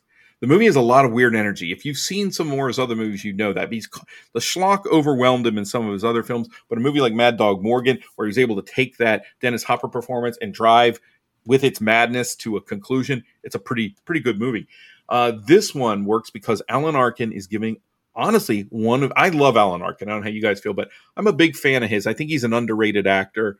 I think he's got something that's that a lot of people strive for but don't always reach, which is he can be a very grumpy, gruff character, but he can also at the same time be a very sensitive and heartfelt character. He's done that in a lot of his best roles. He does that here, and he gives this movie a bedrock where this is a really good performance. This is a really interesting character. This guy really does believe in the United States, but it is done and its ethos. But he found himself hung out to dry, like a lot of people did. Maura talks about how, and these movies have great special features. Maura talks about Christopher Lee wanted to do this movie because it gave him the opportunity to sing. That and Maura talks about how Lee really hates Nazis, and apparently was a Nazi hunter in real life, but that's for another podcast. And you can find some of that in special features here. But Al Arkin wanted to do this because his father had been a school teacher who was blacklisted. So the concept of the blacklisted superhero, of a man that's sold out by his country and is brought back to sort of fight for it. And he's also fending off alcoholism. And there are these little sequences among all this nonsense. There's sequences where you have Kate Fitzpatrick, who plays off of him. It's interesting. She plays Patty Patria, who he ends up being his keeper, where they're trying to renovate Captain Invincible from being this drunk in Australia back to this superhero who can use his magnetic abilities and he can fly, and he's going to face off against Dr. Midnight and get the Hypno Ray back. Well, in the process of that, he needs someone who's going to help sort of renovate him because he's a wreck. And they keep this relationship between them, one that's very much a friendship and a platonic relationship, and it's kind of refreshing because you keep waiting to get pushed into sort of Lois Lane and Superman, and they have a few jabs at that "can you read my mind" scene from Superman. They play a bit of fun with that, but they keep this relationship that's very interesting and feels very poignant. And there's a scene when he is in her apartment and she has all the bottles laid out, and his Captain Invincible is picking them all up, and he's, no, I don't intend to drink them. I just want to read the labels. But he holds them just a little bit longer. And Arkin peppers the whole movie with stuff like that, where we have this sincere performance and then an equally intense performance by Christopher Lee in the middle of this movie that has a lot of schlock. There's a sequence where Captain Invincible and Patty have to fight vacuum cleaners. They're locked in this vacuum cleaner repair store, and the vacuum cleaners are attacking them in a sort of remake of the snake pit scene from Raiders of the Lost Ark, complete with a sequence where the vacuum cleaners start to suck off various pieces of their clothing. And as Arkin throws one of them down, he says, "Now I know why nature abhors a vacuum." That kind of stuff. So you're getting that kind of material in with a lot of songs, including a sequence that I had to send some footage of this to Trey and Dave, that shows Christopher Lee singing a song where he is extolling the virtues of alcohol in an effort to knock Captain Invincible off of the wagon so he no longer has to contend with him as an adversary. As I said, there's a lot of goofy stuff in the movie. I had never seen the movie before, and I think what Severin has done here, the way that it looks, the transfer is gorgeous on the theatrical version. But and it's because some of the elements were things that Maura had, but I don't think anyone else had. When you look at the director's cut, which adds a few things in, including, strangely, some nudity. This was a PG movie, so there's a few naughtier bits, but nothing too excessive. But the director's cut feels like a more fully rounded movie. I enjoyed the theatrical version. The director's cut made me think, hey, this is sort of a fun cult classic that I will return to. And I got a lot more out of it. And I felt the characters were more fleshed out and that the whole themes were fleshed out a little bit more. And we had more flesh. Yeah, there's that too. But this is a really fun movie. It is, I think, a movie that was, it just ended up falling into the cracks because superhero movies weren't that popular at this time if you weren't Superman. And honestly, though, this is better than any of the Superman sequels that came after Part 2. And it's better than most of the superhero films that we got in that stretch of the 80s up until Batman. But this is a very different kind. After Batman, we got darker more aloof superheroes, we were still here in a period of time where you're talking about a gentle cast of superhero. This is a movie that spawned from Superman, the Christopher Reeve Superman, and there's a lot of that energy here, but it's got that weirdness. It's got that Aussie eccentricity that I really appreciate in the movie. And the musical numbers are weird. They're goofy. Does every single thing work? No, it doesn't. There are lots of jokes that feel like they were ported in from a Zucker Brothers movie. You might get something out of those too. Again, the sequence where he fights the vacuum cleaners is completely insane. The flying sequences are hilarious. But what Moore has done is he's taken bits that wouldn't necessarily work, and he's twisted them just a little bit so that they fit nicely into this. So if you're a person who seeks out strange, weird movies, definitely check this one out. It also helps that there are some great special features here. Again, Severin allows us to delve into a lot of the aspects of the filmmaking. We even see Moore bring in the original screenwriter, Stephen DeSouza, who had written basically a straightforward superhero movie, but what had struck Moore about it was those opening scenes involving the newsreels, which I think are some of the best bits. The way that they've recreated that really, really works for the movie, and that intrigued him. And then he helped with some other writers build the comedy in. But we see a lot of interviews. There are some making ofs on the original disc. One of the best features is on the director's cut. You actually have Moore and the director of Not Quite Hollywood, the movie about the Aussie exploitation films, doing a full commentary on this movie, and you hear Moore talking about what a joy it was to work with both work with Arkin and with Christopher Lee. It's honestly, as a Christopher Lee mega fan, it's great just to see him on screen singing and with such energy. He made a lot of movies in the 80s that really were just sort of like one-off cash the paycheck sort of thing, And here, this is not the case. Both of these actors are committed. It's a lot of fun. It's a great release. It is a movie that I'm glad was sort of pulled back out of the ether, because I am a fan of Arkin. I'm a fan of superhero movies. Although while I have cooled on them, in recent years, it's fun to see one like this that captures all the schlock, that captures the energy, and harkens back to a kind of a different time. It reminds me more of what it was like for me reading comics growing up than maybe what some of the films are now. Now, visually speaking, it's all over the map. But again, some of these kind of really rough, chunky special effects are in some ways more endearing than seeing, everything built in computers and I can show you whatever I want. There's a certain amount of imagination that goes into this. Particularly when there's a scene in the middle when we see Arkin on a subway singing one half of this duet, in a sense, where Captain Midnight or Captain Invincible and Mr. Midnight are sort of staking the terms of their existence, and Lee has this backup singers that would make Robert Palmer blush, and it's a lot of fun. It's a weird movie. I'd say this is a must-have if you're a fan of superhero movies, for sure. You want to add this to your collection. If you're a fan of weird movies, if you're that collector that's looking for the oddball bit, that you go around looking for little lost gems, if you will, this one qualifies. This is an odd movie, and it's a good movie. In fact, I like it better than a movie like, although I enjoy it, like a movie like Buckaroo Banzai. This isn't just a cult item. There's a story there and characters I can connect to. So I highly recommend it. It's a little pricey. This one does go in about the $30 range. It might be less now. When I pre-ordered it, I think I got it for about $27. So good film, surprise to me, and a Severin release. So that's what I have. Sounds interesting. You've been talking this one up for a while now, so to Dave and I at least. So I'm interested to get my hands on it. I have to show people this because it's hard to believe what I'm seeing. And I think there's a lot of movies like that where just the aspect that this was ever made is almost enough. But what I appreciate is I've now seen this movie twice, and I think, and actually about 2.5 times because I saw a bit of the commentary.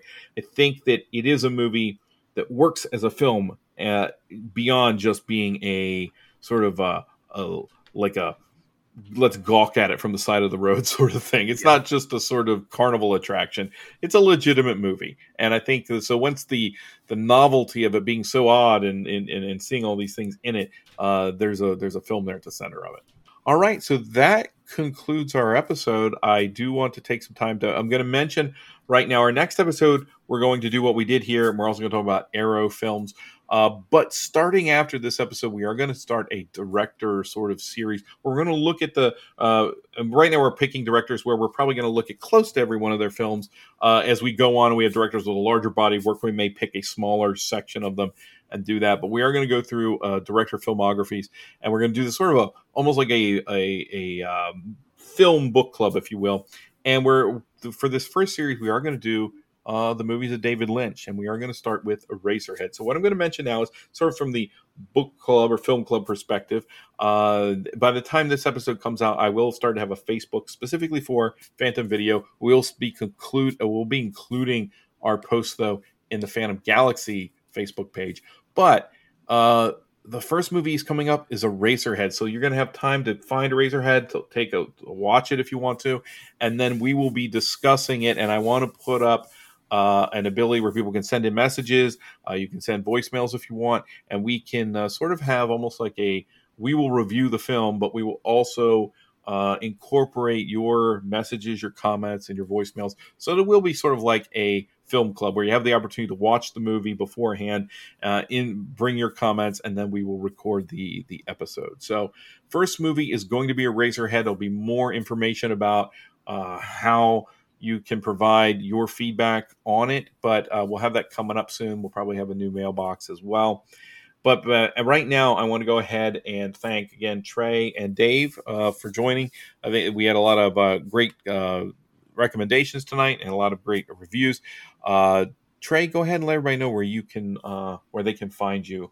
Yeah, I host a solo cast called Screaming Through the Ages, where I go through the history of horror movies and horror adjacent stuff. Right now, probably when this releases, I will be getting ready to delve into some kaiju episodes, and that's going to be a lot of fun since that's something I'm very passionate about. Other than that, you can find the podcast over on Twitter at Screaming Ages. The Facebook group is Screaming Through the Ages. And yeah, just if you listen and enjoy the podcast, I'd appreciate it if you shared it. Super looking forward to the kaiju. I want to see how deep the well goes here, because there's some pretty wild stuff out there. I know you and I have already discussed some of them, and at some point, we have to talk about the North Korean film where the director was actually kidnapped to make the movie. Exactly. So, so Dave, go ahead and let everybody know where they can find you. All right. Well, I'm on, I have my blog, dvdinfatuation.com. I'm on Twitter at dvdinfatuation. I'm on Facebook. I'm on Letterboxd. I'm on Instagram. As far as other podcasts, we have The Illustrated Fan, which is also part of the Phantom Galaxy Network. We have Land of the Creeps, which is just such a blast with Greg Mortis and Bill Van Vagel recording that one. It's always a blast. It's always so much fun. And we have the DVD Infatuation podcast, which is my own solo cast, which is part of Jay of the Dead's Considering the Cinema feed. Go on to Consider the Cinema and then search on DVD Infatuation and you'll find it. And of course, Jay of the Dead's New Horror Movies with Jay, with Greg, with Joel, Mac, Dr. Walking Dead, Mr. Watson. It is so much fun. It's like a party every time we get together. Very cool. So that's the Phantom Video. If you guys have feedback, we'd love to hear it. And until next time, see you then. Take care.